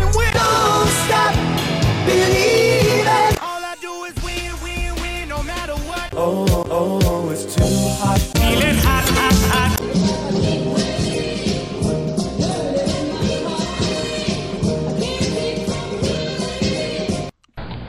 I'm kind of a big deal. So that's what it feels like. Interesting. All right. I never experienced that before, huh? Just here, ladies and gentlemen. Don't feel good. Don't feel good. Oh, Rock, it's so hard. Hey, I will give you this, Rock. It is hard on you because no matter what, you kind of get the short end of the stick. So I always salute you, sir. And I salute Kevin because somebody yesterday texted in on our text line, 314-399-9646, and said, Randy is a sore loser. And I responded, I said, well, if you like losing, I don't want you on my team. Of course I'm a sore loser. However, I would not have been such a sore loser yesterday had I known that Kevin got the jack. He did. And had 4. Because I'm outside, I don't hear what's going on. I thought that we were in the midst of a tie, and I thought it was going to have to be a justice for Randy situation. No, Clearly it wasn't. You all both got the answer correct, I guess. So that's why we had the controversy yesterday. Yes. And you know what? Because Kevin, he did so great, and I didn't play it for him when he did it. Here you go, Kevin. This one's from you retroactively for Wednesday. Go crazy, folks! Go crazy! Man hit the jack for a win. It was big. There you go. And Kevin, this is for you too. Oh. Hey, chronologically it works. Randy, listen, this man loves to win. That's what I'm tell you that. Calm down, Chris Kyle, my lord. Kerry, even better. I hate to lose. There you go. There's a difference. You hate losing more than you love winning. You're going to be a champion in life, people. Hey, is there a version of Kasperi Kapanen that we can see in the last 22 games that makes him really attractive for next year? We'll talk about that next on 101 ESPN. You're back to the Opening Drive podcast on 101 ESPN. Presented by Dobbs Tire and Auto Centers. I thought he meshed well with Robert Thomas, and they had some chances, and he himself, really should have had a couple of goals. His best play was that Spinorama chance he had. I think it was in the third period. The opinion of him is that he played well, and he came as advertised. He's a guy that can skate well and has good skill, and I thought he did skate well and had some good chances. So I think it was a good first impression from Kapanen. That's John Kelly on the new Blues forward, 6'194" Kasperi Kapanen, who's only 26 years old. And Kerry has actually had a couple of decent seasons in the NHL. He had a 20-goal season, his first real full season in the NHL with Toronto in 2018-2019. 20 goals, 24 assists for 44 points. Has not approached those numbers since. But if he could do something like that, we've got a quarter of the season left. Mm-hmm. If he can be a guy that scores 5-6 goals for the Blues and goes to the net and can perform on the power play and maybe even on the PK, that'd be somebody that I would think the Blues would be pretty enthusiastic about bringing back next year. Yeah, and at $3 million right now, which is obviously not a lot. I said earlier today, John Kelly, he showed flashes of someone that you think could be really special. He made some plays that were eye-popping, and you're like, oh, we haven't really seen anything like that so far this year. So hopefully he can eventually get a couple of them in the net, gain some more confidence, get more confidence with the lines and the guys that he's playing with. We talked to Robert Thomas about him, and just being first time out there, there are a couple of passes that may have gone off his stick or didn't hit in the right spot. So they'll work those things out, and hopefully you have a goal scorer that can put the puck in the net. And if he's going to be on the power play, they are 0 for 22, so somebody's got to break it open at some point. And that's the thing, Kerry. When you're playing with Matthews and Marner and Tavares, and you're a forward in Toronto, you aren't getting a lot of ice time during power play. When you're playing with Crosby and Malkin and Rust and that gang in Pittsburgh, you aren't getting a lot of power play time up front. This is a golden opportunity for him. The most ice time he's ever averaged in the league was with Toronto. When he scored the 20 goals, he averaged 16:37 a game. Since then, he's dropped down to about 12 minutes a game in the last couple of years with the Penguins. I would think that given ice time, if he can be a 17, 18-minute a game guy, and there's a reason, by the way, that you don't get the ice time because you aren't performing up to the level that's expected of you. But if whatever needs to happen happens here, I think that he can be a valuable piece of property for the Blues. Do I expect him to become a replacement for David Perron or Vladimir Tarasenko? No. But if I could get a top six forward that scores 20 goals on Thomas's right side or left side, I'll take it. You talked about the amount of time being around 12 minutes. He got 19 minutes the other night, which, like you said, the more opportunities, the more time you get on the ice, the more opportunities you have to score. I like what I saw from him yesterday. I don't think we had, high expectations. A guy that got waived from Pittsburgh, you're thinking maybe he's, a bottom, 3 or 4 line type of guy. But he came up and showed that he has some flashes and some ability.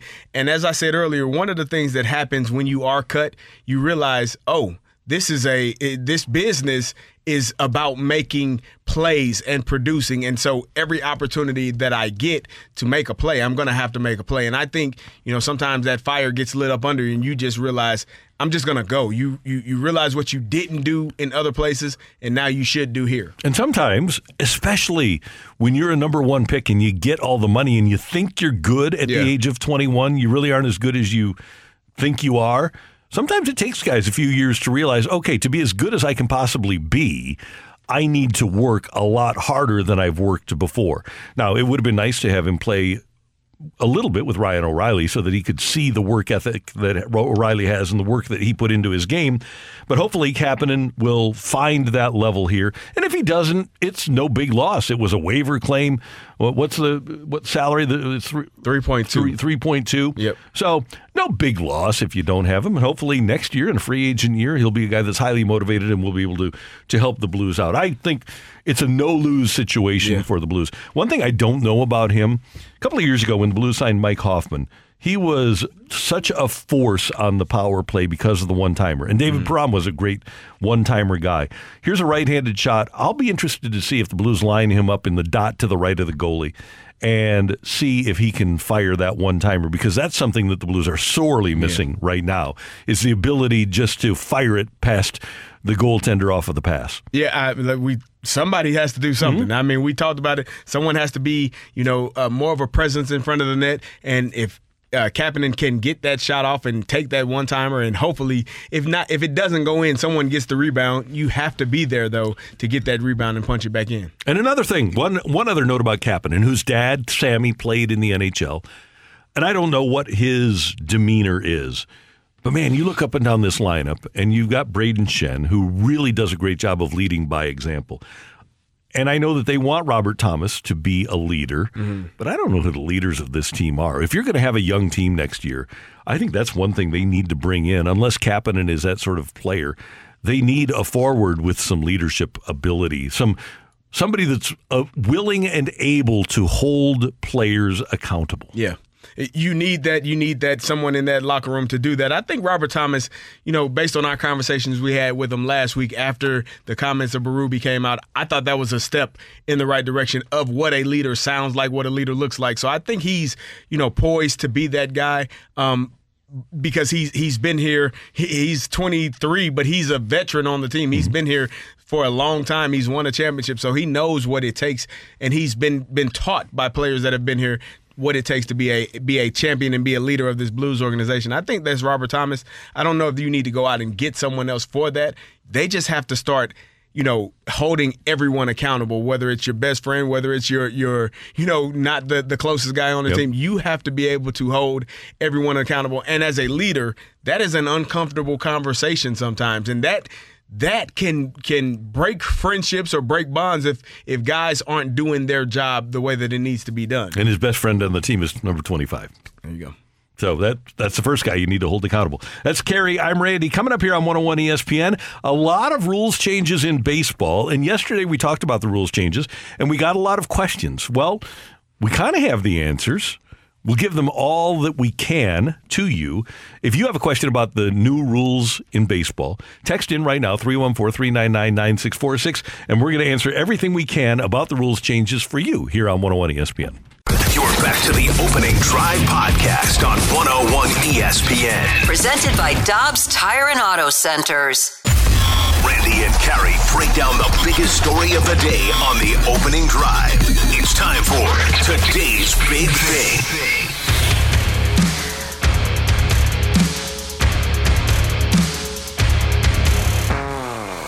It's 9:02 in St. Louis. Your time check brought to you by Clarkson Jewelers, an officially licensed Rolex jeweler. And Kerry Davis is here, Super Bowl champ. I'm Randy Carricker, and we have new rules changes for 2023 in Major League Baseball. We have the new pitch timer. 15 seconds are allotted for a pitcher to pitch with the bases empty from the time he receives the ball. He has to be in his motion by the time the clock strikes 0. With runners on base, he has 20 seconds. Hitters will get one timeout per plate appearance, Kerry. So that is one thing that we need to keep in mind. And they have to be in their in the batter's box and alert to the pitcher with 8 seconds on the pitch clock. So if they're not alert, is it the pitcher can pitch, or is it just an automatic strike? It's an automatic strike. Okay. So they need to be eyes up. Pitchers get 2 disengagements, pickoff attempts or step-offs per batter, and any violation of that will be a balk. There are a limit on pickoff attempts, and that led to a 26% increase in stolen base attempts in the minors last year. And the pitch timer helped reduce game length by 25 minutes in 2022. Now, Joe Martinez is the MLB rules guru, and he tells us when the pitch timer starts. In a normal just pitch and catch situation, right? Pitcher throws a pitch, catcher catches it, and the umpire calls it. The clock's going to start when the pitcher gets the ball back. In any sort of dead ball situation, the umpire calls time or there's a foul ball. The clock isn't going to start really until play's ready to resume, which means the pitcher needs to be on the mound with the ball. The catcher and the batter have to be in the home plate area. The umpire has to be in position, and all the players and base runners have to be ready to go, right? So if a foul ball's hit down the line and a runner's going and the right fielder's chasing it, the clock won't start until those folks are back where they need to be, and that's when the clock will start. Now, 15 seconds goes by in a big hurry. Yes. And the 7 seconds that the hitter has goes by in a really big hurry. Players are getting used to it right now, but from what I've seen of the games that I've watched so far, Kerry, I really like the changes. I think that speeding up the game, providing more action, and it's not about cutting the games from 3 hours to 2.5. It's having more action on the field is what I really like. No, I think that's important. Just the pace of the game is picked up, and it's not dragging out as it has in the past. I had a question for you, though, Randy. You said the batter gets one opportunity to one timeout, essentially. Yeah. The pitcher, if a runner is on, can step off and throw 2 times. What if there are no runners on? What if the pitcher just doesn't have a good grip of the ball or is not comfortable? He's already come set. Can he step off? Does he get a certain number of times to step off? He has to throw that pitch when he is on the mound, set and ready to go in that 15-second time limit. And if he doesn't, then it's a ball. Yeah, that's going to be that. I think you're going to see more of those because we've seen pitchers at times shake off catchers or maybe not feel comfortable with the grip of the ball or their positioning, and they just step off and kind of reset themselves. If they do that now without a runner on, there's going to be a ball to the batter.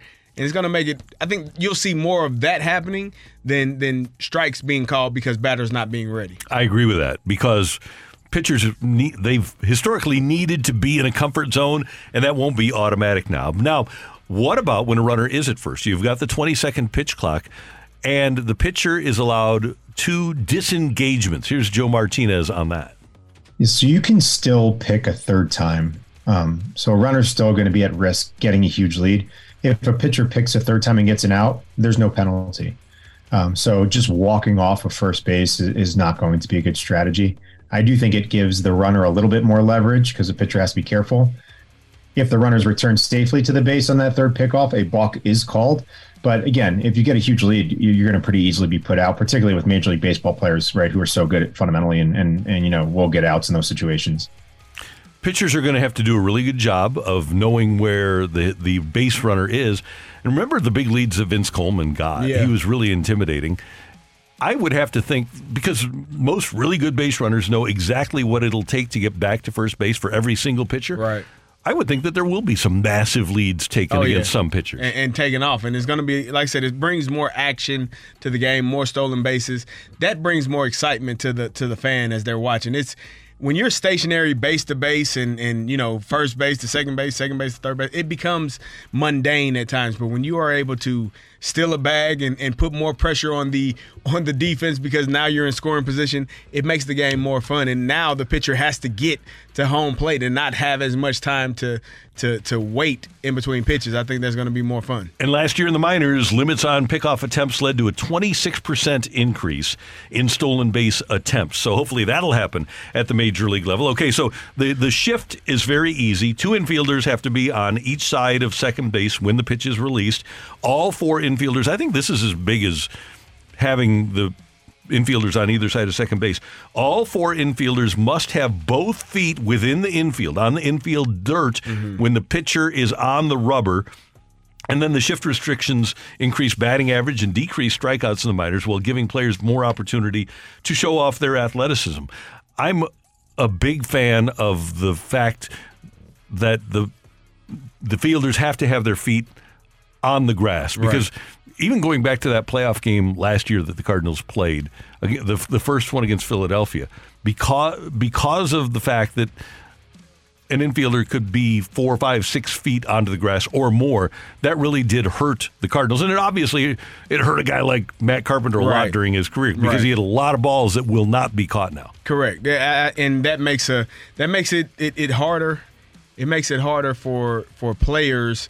For players to kind of adjust to that, but it makes it easier. The more athletic player is going to make those plays, and you got to have a guy like Matt Carpenter who's going to get more hits because there aren't 3 people standing in short right center field ready to make a play on the ball. We've got a couple of texts. Matthew, what do you got on the text line there? We got 2 or 3 people here asking kind of what can the catcher just hold the ball until the pitcher is ready? And somebody said, are there any rules on how quickly the catcher has to return the ball to the pitcher? Could they slow things down by inspecting the ball or other tactics? Joe Martinez actually, with Buster Olney, kind of broke down the rules and restrictions they're already putting in place to avoid that. Catchers, in the minor leagues, they're smart and they're holding on to the ball a couple seconds longer, giving the pitcher time to get set or take more time between pitches than maybe we wanted. I think in isolated situations, that's okay, right? If a guy just gave up a double or threw a couple bad pitches, hold on the ball a second, hey, calm down. You'll see catchers a lot of times, right? They use their hands, hey, calm down,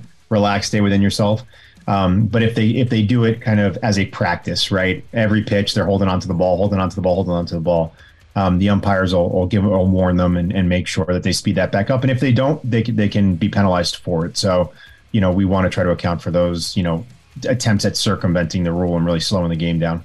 That's Joe Martinez from Major League Baseball on Buster Olney's Lifelong Learner podcast.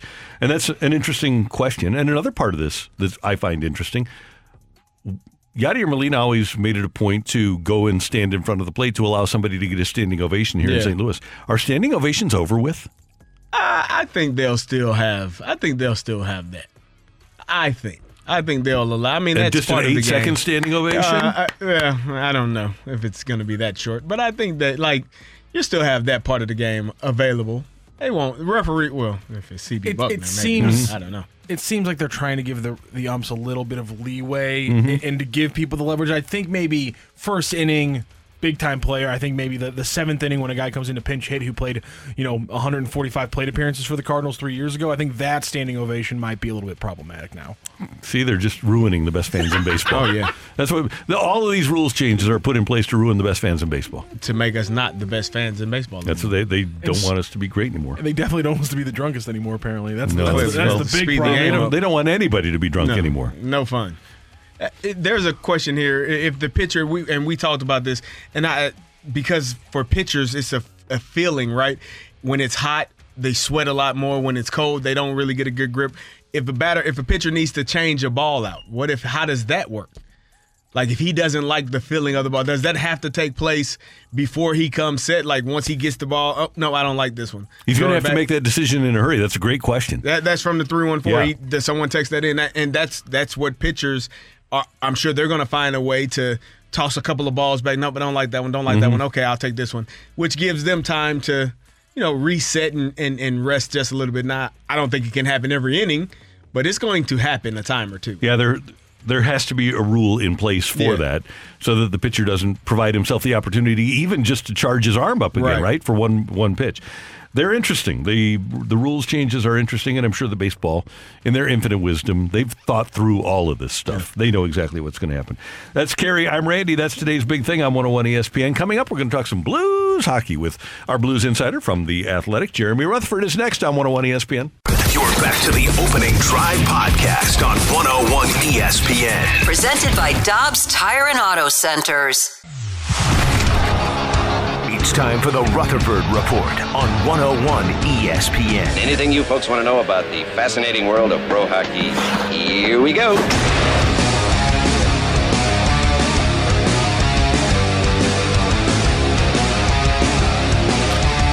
Jerry and Randy, and we head to the Brown and Crouppen Celebrity Line. Our buddy Jeremy Rutherford, Blues insider from The Athletic, joins us on 101 ESPN. Good morning, sir. How you doing? Morning, boys. Doing well. Thank you. Hey, I have a couple of questions here. Number one is this. Do you think that the Blues plan for 2022-2023 was completely thrown off when they didn't get Matthew Tkachuk? I think if I had to answer that, I think that, yes, they had to pivot. Completely thrown off, I don't think that might be a little overuse because I felt that Doug Armstrong was going to go after Matthew Tkachuk. I thought there was a good chance, Randy, that Matthew Tkachuk could come here. And yes, Florida sweeping in there and making that offer, of course, did change that trajectory.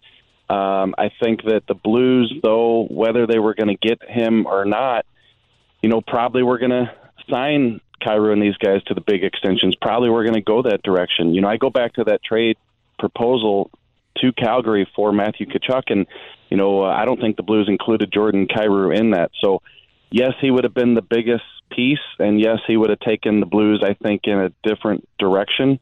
But gosh, it sure did change things. I'll give you that. Here's my thing. The Blues, much like the Cardinals, like having stars. Matthew Tkachuk is an established star.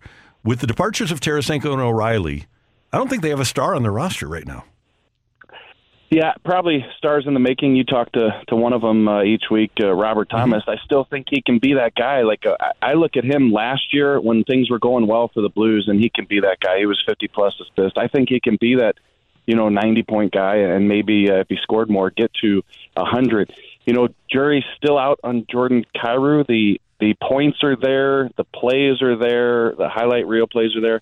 But I think he's just got to find a way to put the work in, be more consistent, and be a guy that the Blues coaches can trust. So, but I think you go through these transition periods, right, where maybe you don't have a star, but you're hoping these guys that you're grooming become that guy, or with the money that you have going into each summer, you can find a guy like that in free agency. Hey, JR, what did you think of Kasperi Kapanen's debut the other night? Yeah, Kerry, he jumped off the page a little bit, and that was kind of to be expected just because he was motivated. We sat at his locker the day before, and he really wanted to prove some people wrong after what happened in Pittsburgh. And there were a couple times I'm sitting in press row looking down at the ice, and a Blues player makes a move, and right away you don't know it's him, but it's like, I haven't seen that before this year. He's stopping on a dime and turning. And then I think a couple things. He was active. He got straight to a shooting position and got the shot off. He led the team with 4 shots. He played 19 minutes. I heard Randy say that, that's more minutes than he's used to playing. I think he said after the game, he said, I wasn't used to that. So I think that moving forward, I think he can be a good player. All I would say is that he's got to continue it and get past this stage where the adrenaline's pumping. And I asked Craig Berube that yesterday. How can he keep this going? How can he be the player that kind of caught everybody's attention the other night? And he just said stick to the things that he does well, skate well, shoot well. And the one thing he told Kapanen in practice, get to the net. That's what we need from guys. I think when you look at what Kapanen has dealt with going through and being waived and being picked up, that is something when you're a player, getting your second chance after being cut, you kind of realize what you did wrong or didn't do well, and you're going to be a little bit more aggressive. And I think that's what we can expect from him going forward.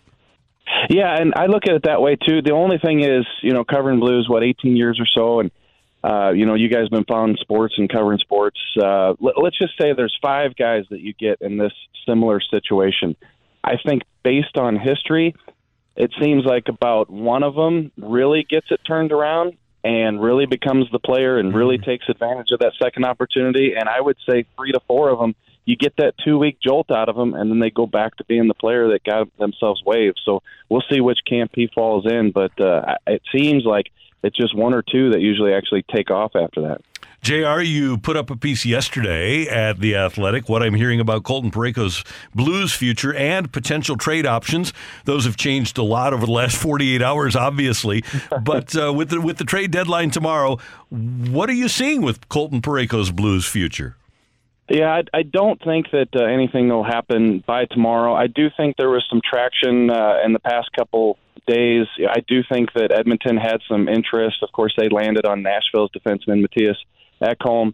There's more moves today, by the way. You see Boston getting Todd Bertuzzi, and it looks like Boston just re-signed Pasternak, too. Just came across $11.25 million AAV for Pasternak. So some big moves. The trade deadline balloon has popped, though, for I think the stations that are going to be covering it tomorrow or Friday. But with the Blues situation, Colton Parayko, I think this will be revisited in the off season. I do think there's a strong possibility that if the Blues can find the right trade, that they would make it. They need to do something to revamp this defense. I know a lot of people. I wrote that story about Colton Parayko, Randy, and people are saying, "What about Torrey Krug?" Well, Torrey Krug's still a good player, but he's been banged up, and you got to have interest. Like, I'm sure he could be available if the Blues were able to move him, but where's the interest? I don't know that they've received any calls on him. Nick Leddy, I think there's a little bit of interest. If you move Nick Leddy, does that really change things?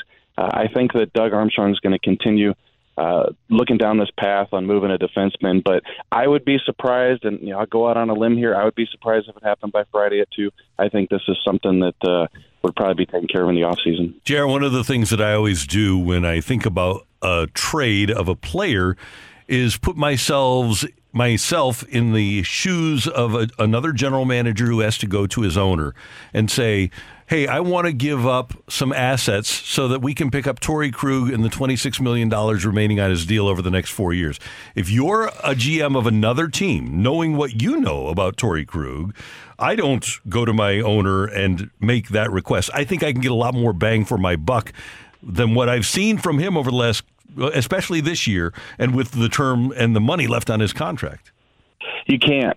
And I like Torrey Krug, and I think when he's healthy and he's in a good situation with the team playing well, and you got 3 defensemen around him that are playing well, I think he can be a good player. And I think, it's not a horrible contract if you're dealing with those types of circumstances. But that's not the situation in St. Louis. The defense isn't playing well. Torrey Krug's been banged up, and that's the thing. So, Randy, what it comes down to for me are guys like Krug, Leddy, and Parayko. We'll focus on Krug and Parayko.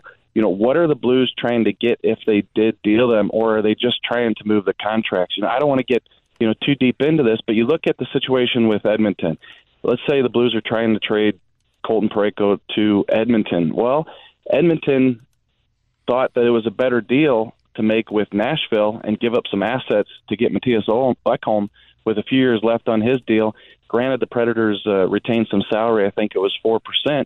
But, to me, it kind of shows you that if it was a no-brainer to trade for Colton Parayko, like basically Doug Armstrong was giving him away to get rid of the contract, then Edmonton would have made a move like that. So evidently that's not the situation. That's not what Doug Armstrong's trying to do here. And I didn't think he would be, but I think it just kind of shows you that, hey, the Blues want to get something in return for these guys. That's what I think is going to make it a little bit difficult with all that term on there. Hey, JR, you talked about Berube telling Kapanen to get in front of the net. They're 0 for 22 in their power play. It doesn't feel like anyone is getting in front of the net and making plays. What do they need to do to correct that? They need to shoot the puck, which I know is just common. We talk about it all the time, but we watched the power play practice yesterday, just completely stagnant, not enough shots. Remember the one the other night they had a 4-minute double minor power play and 2 shots on net, both by Kyrou, both into the chest of the goalie. They're just not doing anything. And so Craig Berube talked about it a little bit yesterday. I think Kapanen's going to help. We did see him line up in that spot on the right side. Matter of fact, he took one little shift away from Jordan Kyrou on that top power play unit over on that side. And he does have a bit of a one-timer. I mean, we're not talking, David Perron-esque, but I think that that would be a tool on that side that the Blues can use. And if it's not going to be Kapanen, it's got to be somebody. They've got to have that threat on that side. You can talk about David Perron scoring some goals from that side, but not only do you get those goals from him there, but it opens up other players around the area in the offensive zone to score more goals on the power play. That's why it was top 5 under Jim Montgomery, Steve Ott a couple years ago, and I think that that's where the Blues are lacking right now. They just don't have that one-timer ability, and it doesn't free up other spots of the ice. JR, you mentioned that the trade deadline balloon is already popped with the deadline tomorrow, and I think if my math is correct, and my math is always questionable, but I believe that 10 first-round draft choices from last summer till now, 10 of the draft choices in the 2023 draft have been traded. 10 of the first-rounders. It's amazing. And, yeah, you look up and down the teams. I was just doing that. You glance at the standings. Look at the East especially. New York Rangers, Kane and Tarasenko. Devils get Meyer. Toronto gets O'Reilly. Then they get Luke Schenn as well. I mentioned Boston gets Bertuzzi. Look at these teams that are just loading up. They're going all in. These are going to be some great playoffs. But I'll tell you what, only one team from the East advances. You throw in the West teams. They've done some additions too. There's going to be a lot of teams licking their wounds for giving up these first-round draft picks. But that's what you got to do. It looks like the teams are just seeing what each other's doing and saying, okay, well, we got to get better in that team. And everybody's giving up these first-round picks. So, it's a different year for the Blues kind of not to be involved in the playoffs, but I think Doug Armstrong did a great job stacking up what he could for those unrestricted free agents. And whether he turns these picks into something this offseason and turns that into a player, we'll see. I really do think he's leaning that way. But if not, they're going to have a lot of arsenal heading into that draft. Do you think there's any value in Greiss? Could he be moved by tomorrow? I talked to Thomas about that a couple days ago. He said he had no indication what he was doing. Could have been fibbing me, but I don't know that there's a huge market out there. And then the other part of that is, do you want to bring Joel Hofer up and take his lumps down the stretch? I think I talked to some goalie people who say that, yes, that's what's best for him. Get Joel Hofer up here. I think if there was an opportunity to move Greiss and get Hofer up here, perhaps the Blues might consider that. I'm sure they've already made that decision. But either way, we'll see Joel Hofer next year as he signed that 2-year one-way contract. JR, great stuff. I know that you'll be right next to the phone tomorrow because the Blues haven't done anything, and this will be a huge trade deadline day for them. Yeah, I've been next to it, seems like, for a month straight. It gets stuck to my face every once in a while. You're the best. Thanks for the time. We appreciate it. Thanks, guys. That's our friend Jeremy Rutherford. He is the Blues insider for 101 ESPN from The Athletic. Next up, here on 101 ESPN, we're going to go back to baseball. Baseball's got a big problem with blackouts, but they might be softening their stance on blackouts, and there's an interesting reason why. It's next on 101 ESPN. You're back to the Opening Drive podcast on 101 ESPN. Presented by Dobbs Tire and Auto Centers.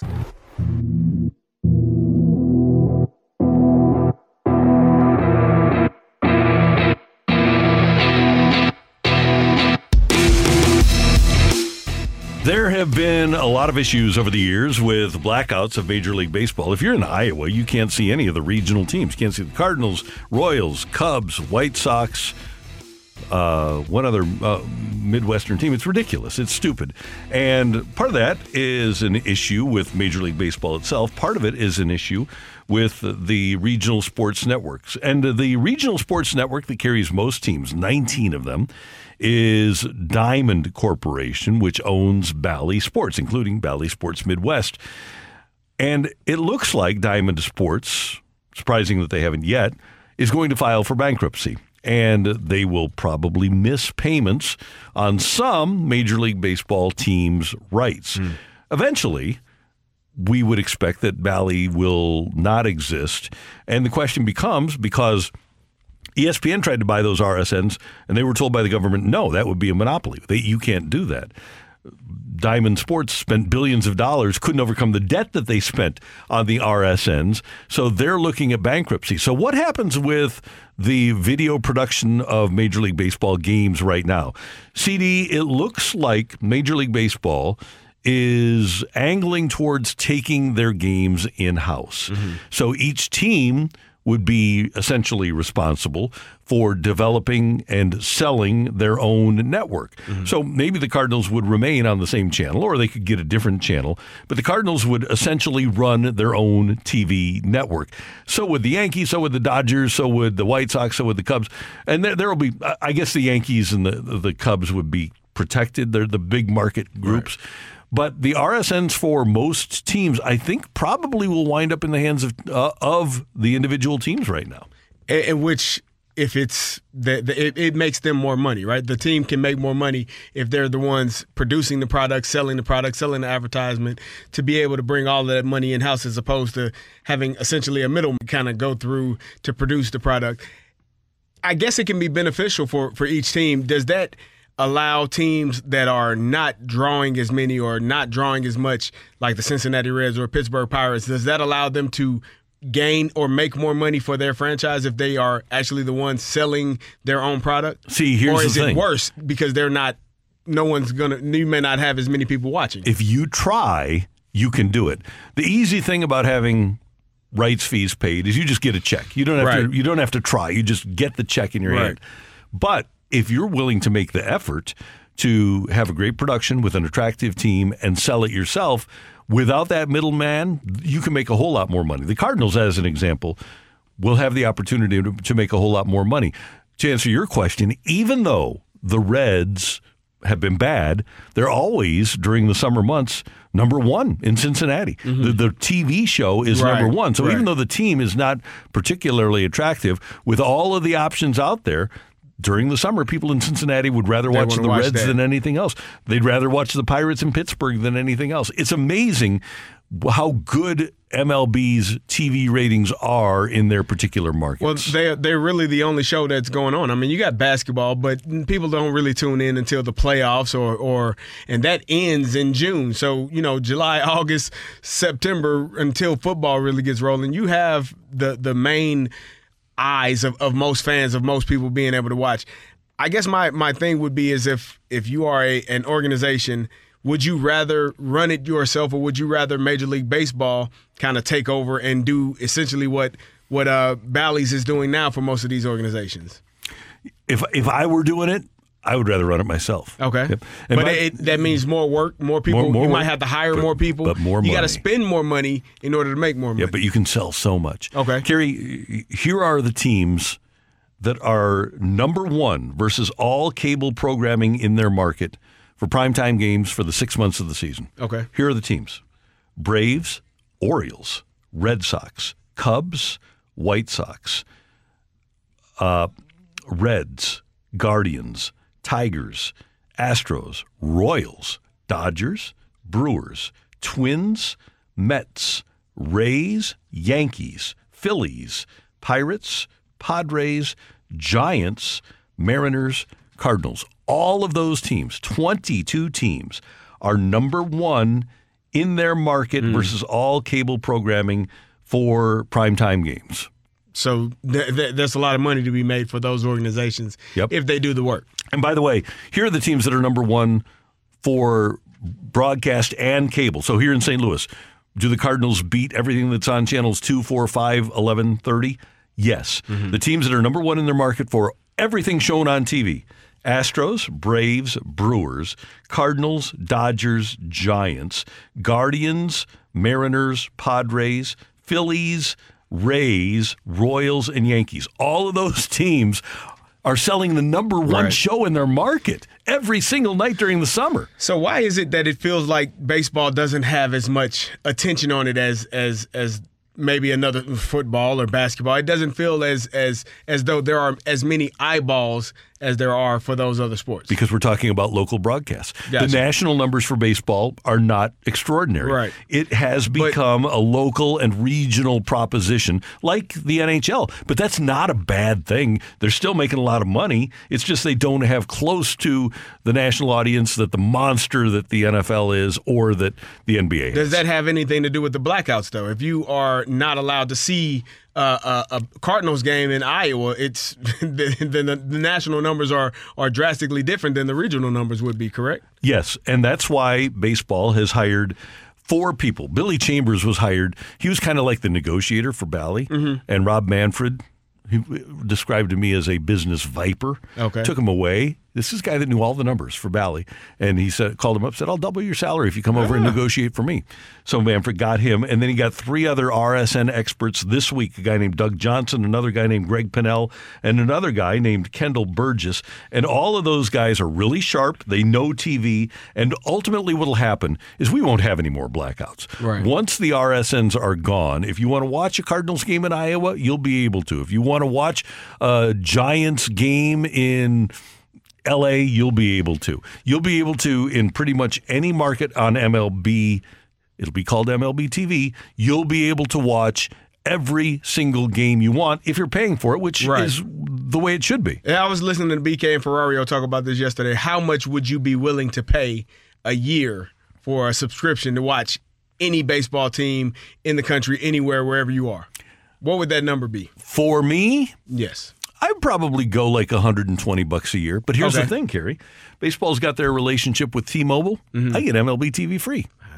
See, I didn't know that. Yeah. Might have to make a change. T-Mobile Tuesdays. Okay. So that's a pretty good thing. And what they need to do is build upon, enhance their partnerships so that rather than get the $120 from Randy Carricker, you're getting that $120 essentially from T-Mobile. Correct. That makes sense as well. Yeah, because T-Mobile's doing okay. Right. They're doing better than you and I, Randy. Yeah, I'm they just are. saying. They are.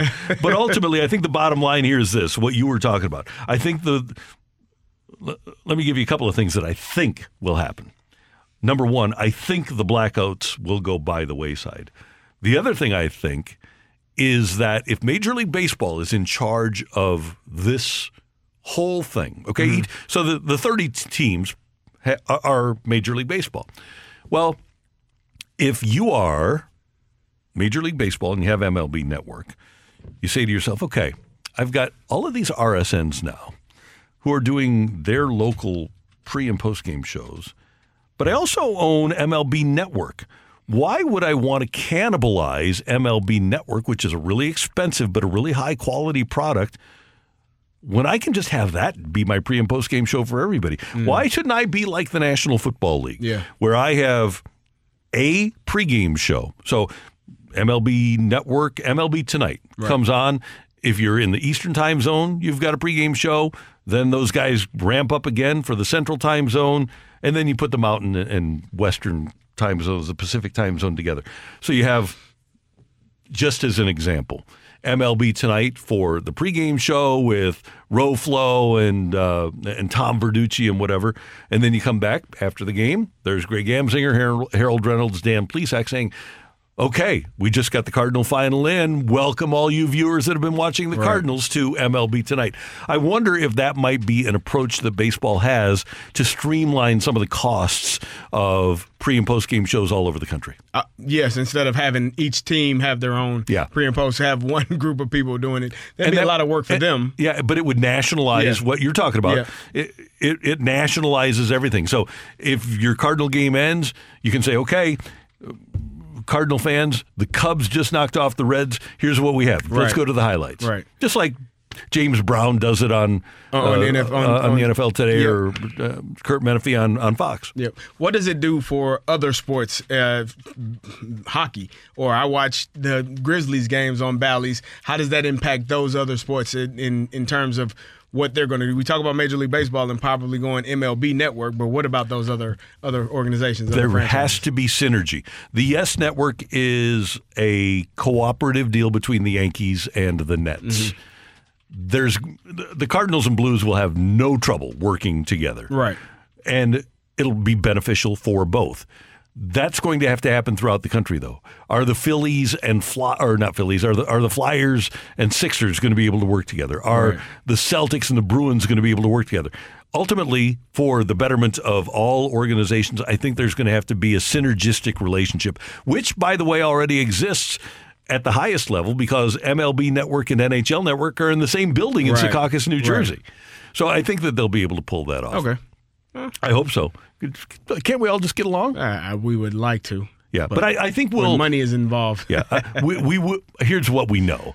Are we going to be able to watch the Blues and the Cardinals on TV or on our devices? Yes. It's just going to be a different way that the product is delivered to us. That's Carrie. I'm Randy. Coming up, we're going to head down the stretch, a little edition of Rock and Roll here on 101 ESPN. You're back to the Opening Drive podcast on 101 ESPN. Presented by Dobbs Tire and Auto Centers.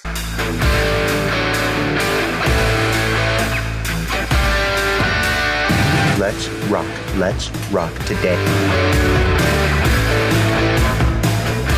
Hey, 101 ESPN is your chance to score a pair of single session passes to Arch Madness, the 2023 State Farm Missouri Valley Conference men's basketball tournament that starts today at Enterprise Center. Tickets available now at 101ESPN.com. It's the 33rd annual Valley Tournament hitting the court at Enterprise Center today through Sunday. Tickets for Arch Madness on sale now at 101ESPN.com, but you can win a pair of single session passes, any session you want, right now by texting in 314-399-9646, 314-399-9646, and answering this question. If you are texter number 21,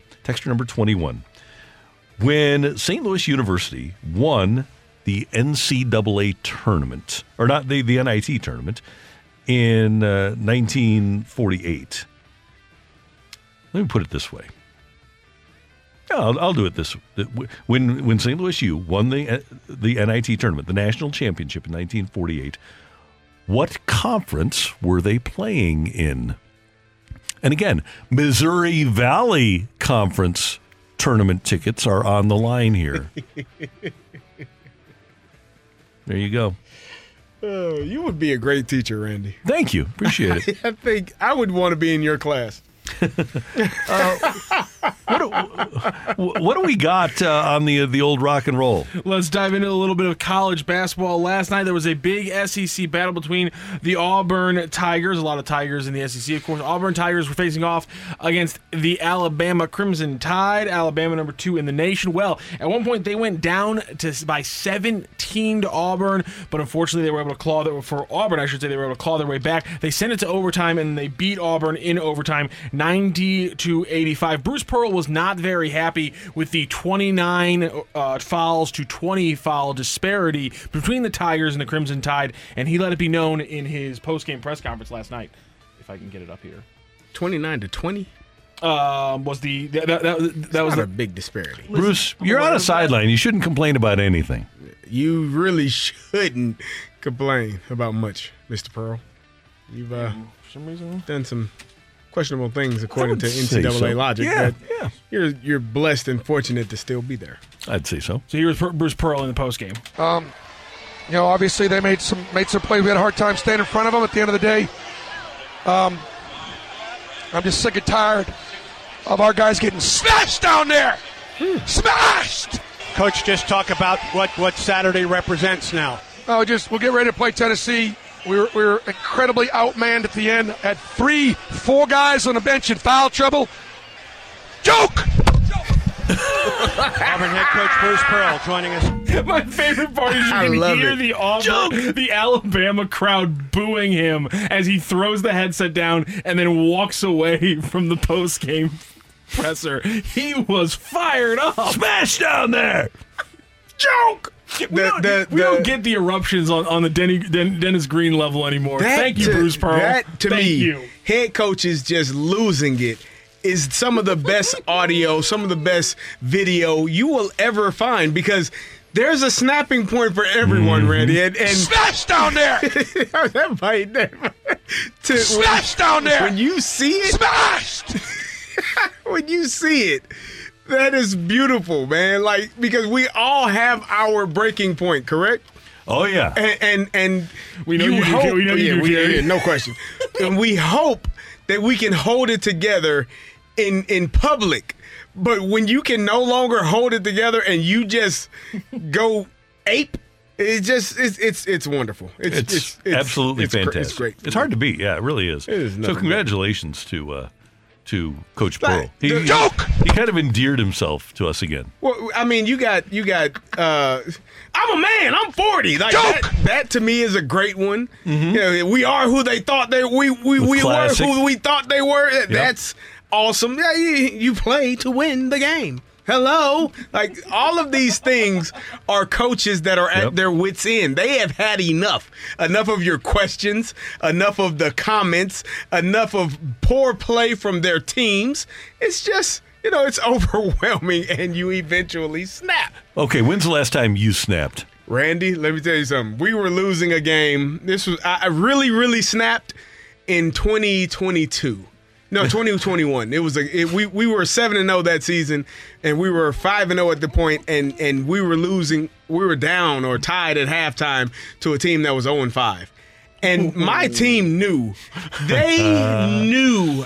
They said, "Coach, when you came in and snapped, we were walking into the locker room like it's about to happen." I blew a gasket. I blew it. I lost it. And I couldn't take it. There was a situation last season where I had a computer that met the wrong end of a fist because there was so much anger. But that game in 21 versus Hazelwood West, where we were not winning at halftime, and we ended up winning like 48-0 in the second half. Wow. Or 42-0. You had an effect then. Your little explosion. But Randy, it was bad. It was bad for me. It was bad. It was worse for them. But they, to their credit, I had a lot of seniors that were starters that year. They knew what was coming. Press conferences are outstanding. I always love press conferences. Yes. Do we have Jim Mora? This is not the Jim Mora. This is another Jim Mora that's really good. Best. It's clean, right? Oh, yeah. You guys really don't know when it's good or bad, when it comes right down to it. Will you make a promise to us? Will you tell us when it's good? And I'm promising you right now that you don't know when it's good or bad. You really don't know. Because you don't know what we're trying to do. You guys don't look at the films. You don't know what happened. You really don't know. You think you know, but you don't know. And you never will. Okay? Just for your own information. Sometimes it won't. I can tell you it won't be good, and you'll see it won't be good. Sometimes you'll think it's good, and it isn't any good. Sometimes you'll think it's bad, and it was pretty darn good. Sometimes you'll think it's bad, and it was bad. But basically, you really don't know. Isn't that great? They don't. They don't have a clue. No. My favorite Jim Mora is playoffs. Yeah, that's the best. That's classic. Yeah. I just want to win a game. Coaches snapping. We should do a segment on that because there was a minor league coach a few years ago that went out, bear crawled out to it was a Cardinal guy. Yeah, bear crawled out and through he lost it. He did. Yeah, and Lupinella of course picking up bases. Yeah, we always enjoy Lee Elia. Yes, people just playground out there. Oh, that was really the profanity laced tirade he went on. Yeah, we'll get that out there. So congratulations to Bruce Pearl for getting us going here today. Smashed!